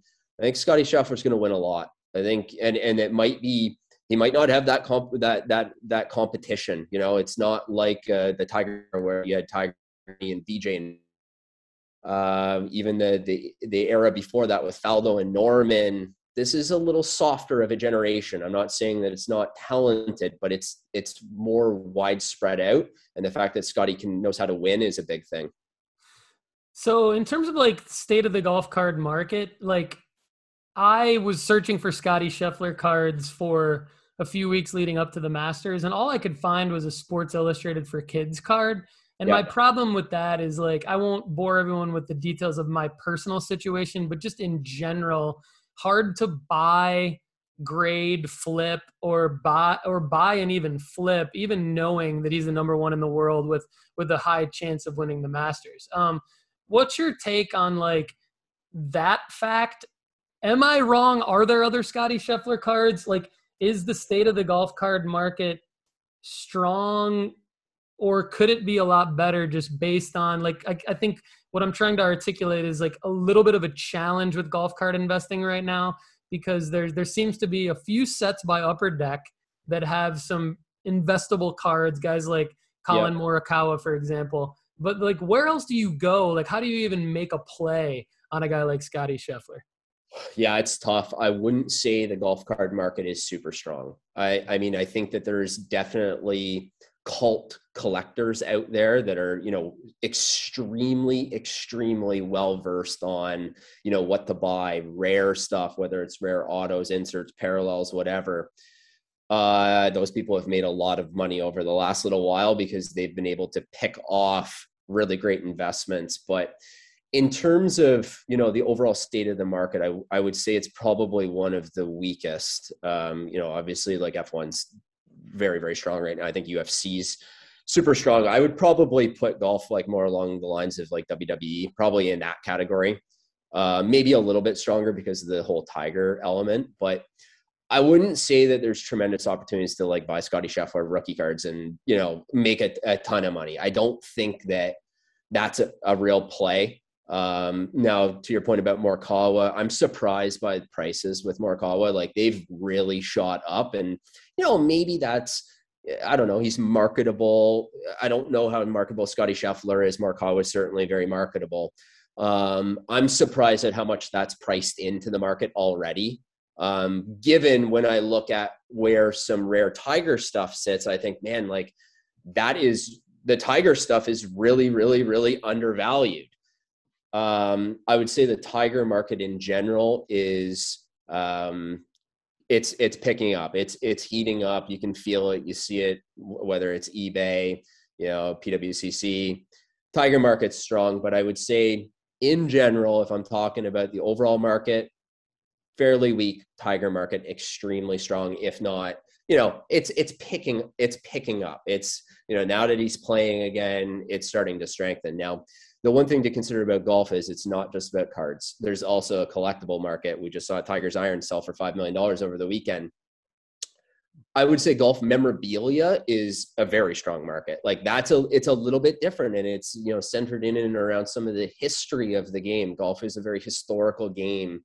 And, you know, I would say like a comp like $5 million for a set of irons that Tiger played, that's really strong. I'm really surprised to see that number. I thought maybe $1.5 million, something like that. That price went crazy. So that's really interesting, whether that lifts the whole memorabilia market. Maybe that increases, you know, some Palmer and Nicklaus stuff. I don't know. I think it certainly strengthens the Tiger card market though. Yeah. So what about if Tiger doesn't keep rolling? You know, like we're obviously and have been at the tail end of Tiger's career for maybe 5-6 years. You know, he's kind of holding on to still being in the tour, but, you know, is there a point where he moves into the I mean, I don't know a ton about golf, and you're going to see my my expertise wane here, but isn't there like a elder tour that he could potentially go into, or is he just going to retire from golf completely with the injuries? I don't think so. I mean, I think there's this, he's chasing Jack's record. It's, and you know, the reality is he might not win 18 major championships, but he can tie Jack with another Masters. If he gets his 6th, he could become the oldest major winner with another win at Augusta, or the oldest to win at Augusta. I think he proved that he can play. I mean, the fact that he came back from such a devastating injury after, you know, 17 months or 16 months, whatever it was, I mean, we're talking about one of probably the most incredible feats in sports history. The fact that he was able to do that. What I think is very interesting though, is like Augusta is a golf course that he knows like the back of his hand. And the reality is, I think there's a lot of people in the industry that are saying to themselves, like he's going to win again. It's part of his story, and maybe he doesn't, but the story is not being done told. I think he's got this internal fight. He's the closest athlete we've ever seen to Jordan in terms of that, like that will to win. Maybe the most dominant. Like, I mean, I don't know, going back to the early 2000s, there was no athlete that was more dominant in a short period of time than Tiger Woods. He's got his young son who's a really good player.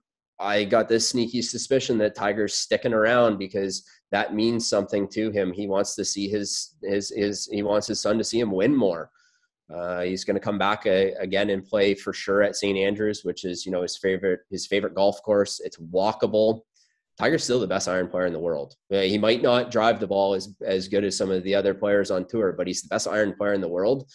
I think he can win it. I honestly think he can win the British Open, and he'll be selective in terms of the events that he wins, but I think that he's going to have a serious chance to win majors over the next 5 years still. Okay. So what would be the Tiger Woods cards to buy right now? And what would be the play? Because I know, like, long-term, I already wholeheartedly believe in what you're saying, and you're kind of validate you coming on board and providing me a lot of your insights on golf and on Tiger specifically. I know you wanted to kind of compare him to some of the GOATs from the other sports like Brady, Jordan, Gretzky. Maybe give us, and you mentioned the memorabilia sale of his clubs going for $5 million. Bring it home for us in terms of like what cards to buy and why, and then like what would the plays be? Like would it be a bad play to buy a Tiger card now and then sell it before the British Open this year? Would it be a bet, or would it be fine? Or, I would assume you're going to say hold long-term, but maybe tell us kind of what your overall Tiger Woods golf cards plays are. Yeah, I mean, it's without giving it away too much, and certainly don't want to come across, pumping the stuff that I've been putting money into. Like the reality is it's all about scarcity with Tiger. He's, his rookie card's got 900 auto. It's numbered to 900. So it's pretty scarce to begin with. That's the SP Authentic. There's a SP Authentic Gold that's numbered to 100. Like I look at that SP Authentic Gold that numbered to 100 and I say, okay, in the grand scheme of things, could that go to the world where a Jordan, 86 Fleer PSA 10 selling at that 285 or 250? I mean, it kind of fluctuates between 250 and 300. Based on, scarcity alone, I think that card can go there. And that's one of those situations where a rising tide lifts all boats. But for Tiger, I mean, the reality is you've got a mass printed Upper Deck rookie, and then everything else is relatively scarce in the grand scheme of things. It's hard to get into the market. You've got a 9.5 of the SP Authentic numbered to 900 rookie card trading at 15, 17 grand right now. There's not a lot of people in that world saying, well, hey, I'm going to buy a $15,000 golf card. The grand scheme of things, though, when you look at the scarcity, there might not be a better investment out there when you comp that to something like, what else is trading at 15 grand right now or in that ballpark? A Brady Bowman Chrome rookie card. And how many of those are out there in terms of print? A Steph Tops, and Steph's probably a bad example. Steph's pretty low scarcity. Maybe a Gretzky PSA 8 rookie card. They've been trending upwards. What's more scarce? I mean, that Tiger card, for what we are looking at as an all-time GOAT, it's cheap. But the face value of the card is expensive. So, I mean, I think there's a huge amount of room upwards in the scarce rookie cards, in particular the SP Authentic Gold. I really believe there's a day where it goes to $250,000 plus, especially for PSA 10. Obviously, all the lower grades will rise as a result of that. And then I think that probably the number to 900 moves into the 30-40 range as a result of the gold going up. It's interesting. I think with Tiger, the Exquisite market is, Upper Deck released the Exquisite Golf Collection. It was 2013, 2014. I mean, Exquisite's gone through the roof, right? Like, I mean, it's separated itself as a brand, a lot, I think, in the last year, or at least so it feels so to me. I think that stuff's really interesting, especially when you start comparing it against Jordan or the LeBron Exquisite auto market. Like, again, it's a relative, and they're very, very, very, very scarce. And, you know, it's one of those things, like scarcity always seems to rise to the top. I think the insert world with Tiger is really interesting. You know, there's his Masters collection had a lot of like low print stuff that could be very interesting. There's the Jambalaya card out there. You've got the PMG card, the Precious Metal Gems, which, you know, we're seeing huge run-ups in some of this rare 90s insert parallel. There's a couple of them out there in the Tiger world, but they're not many. So what does that mean, you know, for someone that's maybe not interested in a rookie card? Well, where are you going to put cash? Well, you know, the nostalgia of 90s inserts is huge. And those Tiger inserts are, I think they're super, the eye appeal is really high, and they're super low print run. They might be made for Upper Deck employees, but they're cool cards. And I could see those. I think there's huge, huge, huge upsides in those cards right now. That's a great call. I think you're onto something with this. And this is one of the reasons why I'm really happy to have you on the show. Many reasons why I'm happy. That's one of them. And then the thing, I mean, just to kind of talk about the ATA 900 2001 SP Authentic Auto. I mean, that's interesting because the last sale that I see on eBay of that card was August 15th, 2021, PSA 10 last sale for $41,600. And you mentioned a Beckett 9.5 for 17. So that's an interesting play right there. Kendall and I talked about that earlier on this episode, where if you can cross over a true gem Beckett over into a PSA 10, that's a pretty big immediate return on investment just based on the last sale. You never know what the next one's going to sell for, but we have seen things like that happen with the Jordan 86 Fleer.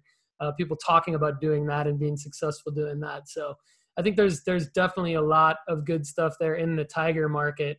So, Paul, while we still have you, I mean, we definitely want to try to hit a few other things. So emerging players, talk to us about you. We've already talked a little bit about Morikawa and Scheffler, but are there any other guys that we should keep an eye on in terms of who's to follow, but also who has cards and what those cards are that we should take a look at? Yeah, I mean, obviously there's a bit of a vintage market as well. And it's not super exciting, Jack Nicklaus and Palmer. And, you know, there's some stuff, Bobby Jones stuff that's, you know, very, very, very valuable from the 30s and earlier. In terms of the emerging market, though, like my eye is still somewhat on Rory as that number 2. I think Phil, obviously, with like kind of the recent stuff in the media, you know, maybe not in the most stable of places, you know, in terms of street cred right now. So probably staying away from Phil stuff for the time being. But, you know, massive story if Rory wins. Obviously, you could see like the energy in and around yesterday's final round because Rory was making a charge was huge. If he was to get a green jacket to claim that, you know, to have all of the majors, that's a big story. He definitely moves the needle. He's the second largest player in the world outside of Tiger. I think that there's maybe a bit of a market with Rory with some rare inserts. Like he's got a Precious Metal Gems card as well, which I think, you know, that's super interesting, especially because the Tiger cards moved up so much that I look at the Rory and I think, oh, that's cheap. If he wins another couple majors, that's a card that could go to 10 G's. But, you know, and Rory's got a couple of exquisite autos and things like that. He's probably the one I'm looking at. In terms of emerging players, you know, obviously Scheffler, no cards in the market. Brooks Koepka, I don't even think Brooks outside of the Sports Illustrated card has a rookie card yet. I mean, it'll be interesting to see what comes, you know, is there a new product? Would Fanatics, you know, potentially buy Upper Deck? And could that mean, you know, more golf cards hitting the market? There's just not a ton of production out there. So we're not seeing rookie cards with some of these, you know, some of these players like a Jon Rahm. So it's really hard to say. But I would say in terms of emerging, there's a couple names, you know, Justin Thomas, Jon Rahm, DJ, Morikawa, they're all right there. Before I think they really start to have any sort of serious value, you're going to have to see more majors though, or more wins. Mm. Yeah, I think that like Fanatics or Upper Deck making, you know, Fanatics would have to acquire Upper Deck, but with or without Fanatics, Upper Deck making more releases, I think would be a huge step in the right direction for the golf card market, because you could start to see some of the F1 and UFC momentum just because having all those players that you just mentioned actually have legitimate cards. Upper Deck typically has affordable prices on their hobby boxes. So to go in and be first to the market on a lot of those, I could see those, we're making this up, this hypothetical Upper Deck hobby box that comes in the future. I think would be great, and would be something that I would jump into, as long as there's like a, look for an auto, look for a memorabilia card within the hobby box, those kinds of things. So yeah, and especially with Tiger, I mean, like, we'll really see what happens over the next 5 years, but Upper Deck released a Masters collection with Tiger with some really cool stuff in it. There's an exquisite rookie patch. I would do anything to have that card. Like, I think it's just absolutely gorgeous. It, the photo on it, and obviously this is like a historic card. It's the LeBron rookie card version. Like, I still remember that day that he beat Rocco in the playoff on the Monday. And like, I will remember that moment for the rest of my life. That is the type of card that I would lock away and have for the rest of my life. I don't look at it as an investment. That would be like a personal thing. So if there was more product that came along that I think would maybe, like, I don't know, resonate with people. Tiger means something to people, like, especially this comeback and the will to come back. Like, I think that's, sometimes people are, they connect with an athlete. I think a lot of people connected with Kobe, a lot of people connected with Jordan. I'd say, Tiger now, this human element that you're seeing, that could drive hysteria if there was a really, really good product. We just haven't seen it from the manufacturers. Yeah. Last note on golf, and then we want to move into some quick hockey before we let you go.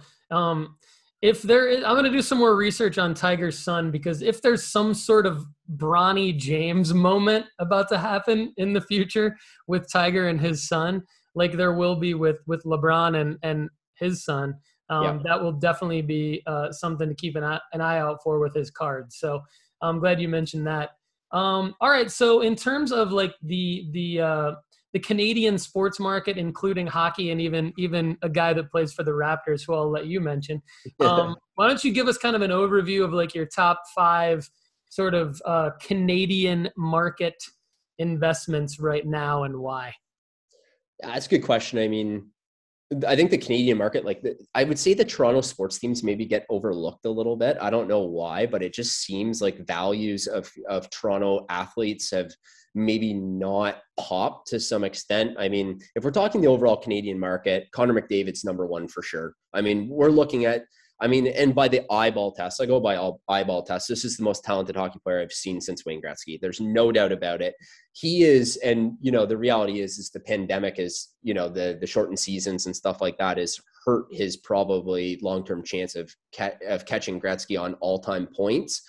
But this is a player that is going to put up staggering numbers in a career. Is he going to win as many cups as Gretzky? Maybe not. Winning a cup is very challenging, and the game of hockey is quite a lot different now. But I would say in terms of the grand scheme of number 1 opportunity, Connor McDavid he might be the most dominant athlete in his sport of anyone in any sport right now. He's that good.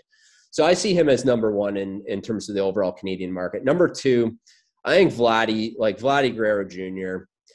This is a very talented hitter. I don't know. I mean, I don't know. You see what he did yesterday to a baseball?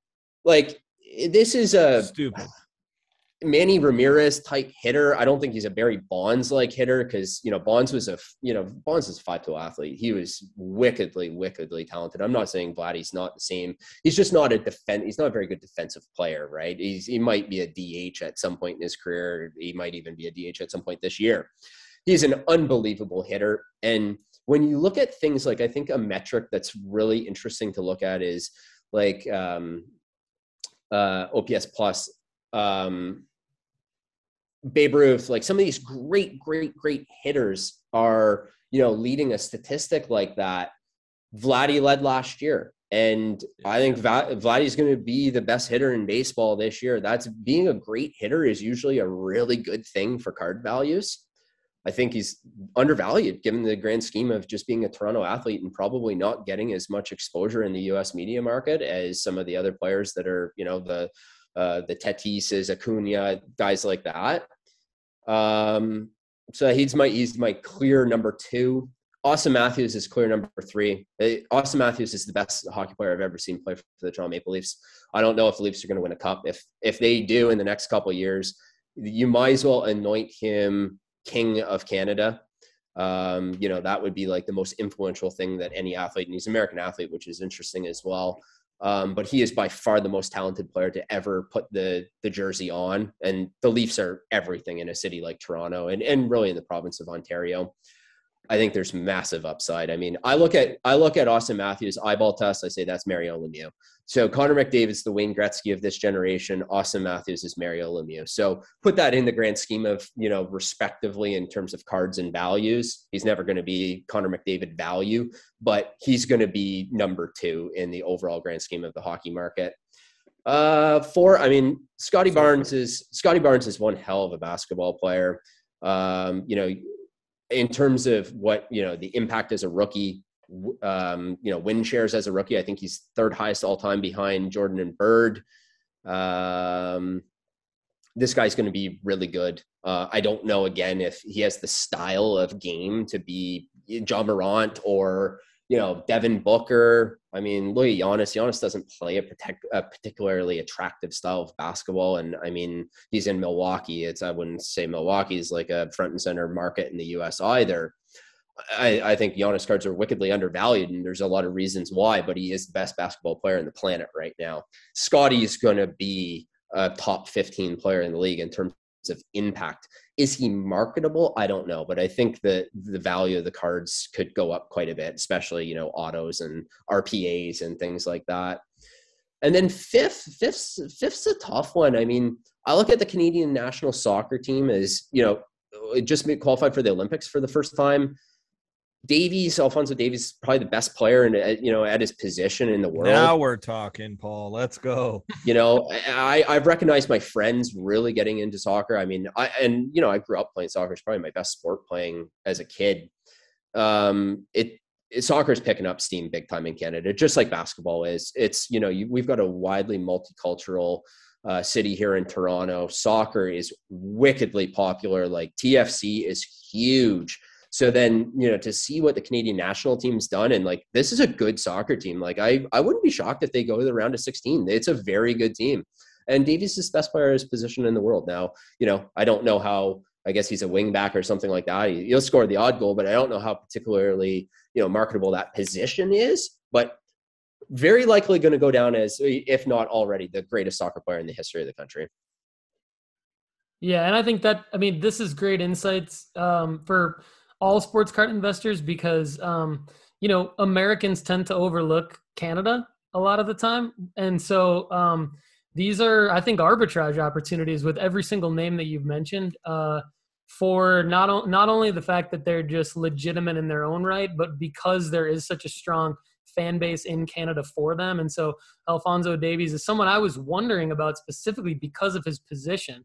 So you addressed that for me, and I don't disagree with you at all on Scotty Barnes, on Vlad. They're high on our sports card investment report, and great stuff. Kendall, do you have anything else for Paul?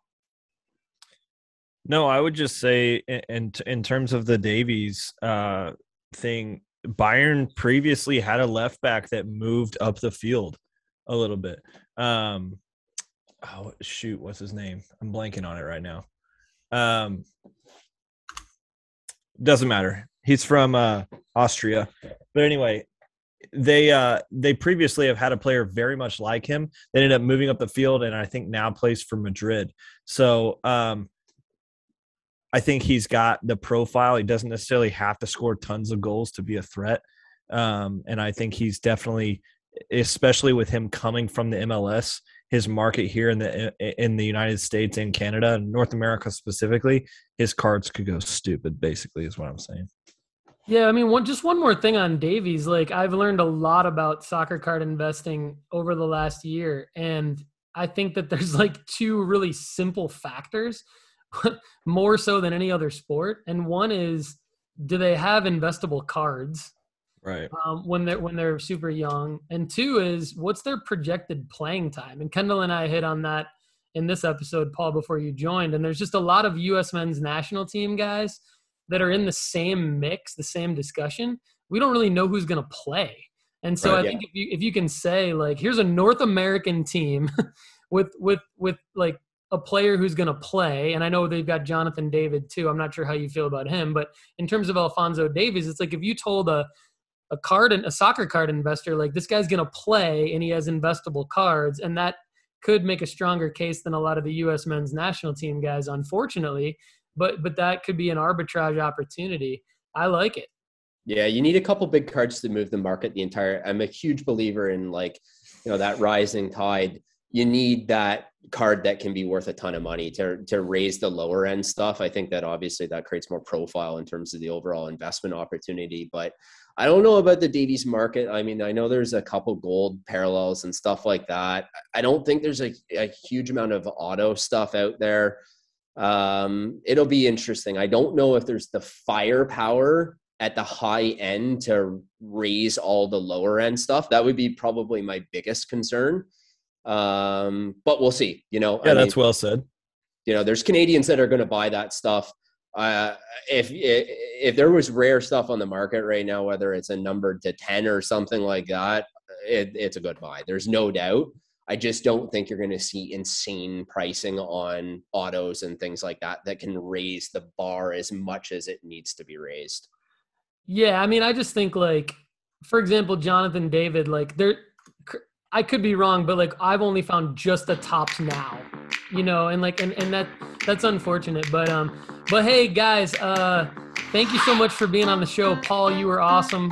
Kendall, you were great as always. I'm super excited that we're building this community, and thanks to both of you for creating content with me, and thanks everybody for watching and listening to the Sports Card Strategy Show. We're going to have more of both of these guys coming up as part of the nooffseason.com content network. And just a quick reminder that check out the Sports Card Investment Report at nooffseason.com. You can save 20% at checkout if you use the promo code NOOFFSEASON. And special thanks to marketmoversapp.com by Sports Card Investor. You can actually get your first month for $1, only $1, by using the promo code NOOFFSEASON, all lowercase there. We're about to run out of time. Thanks everybody, and have a great day.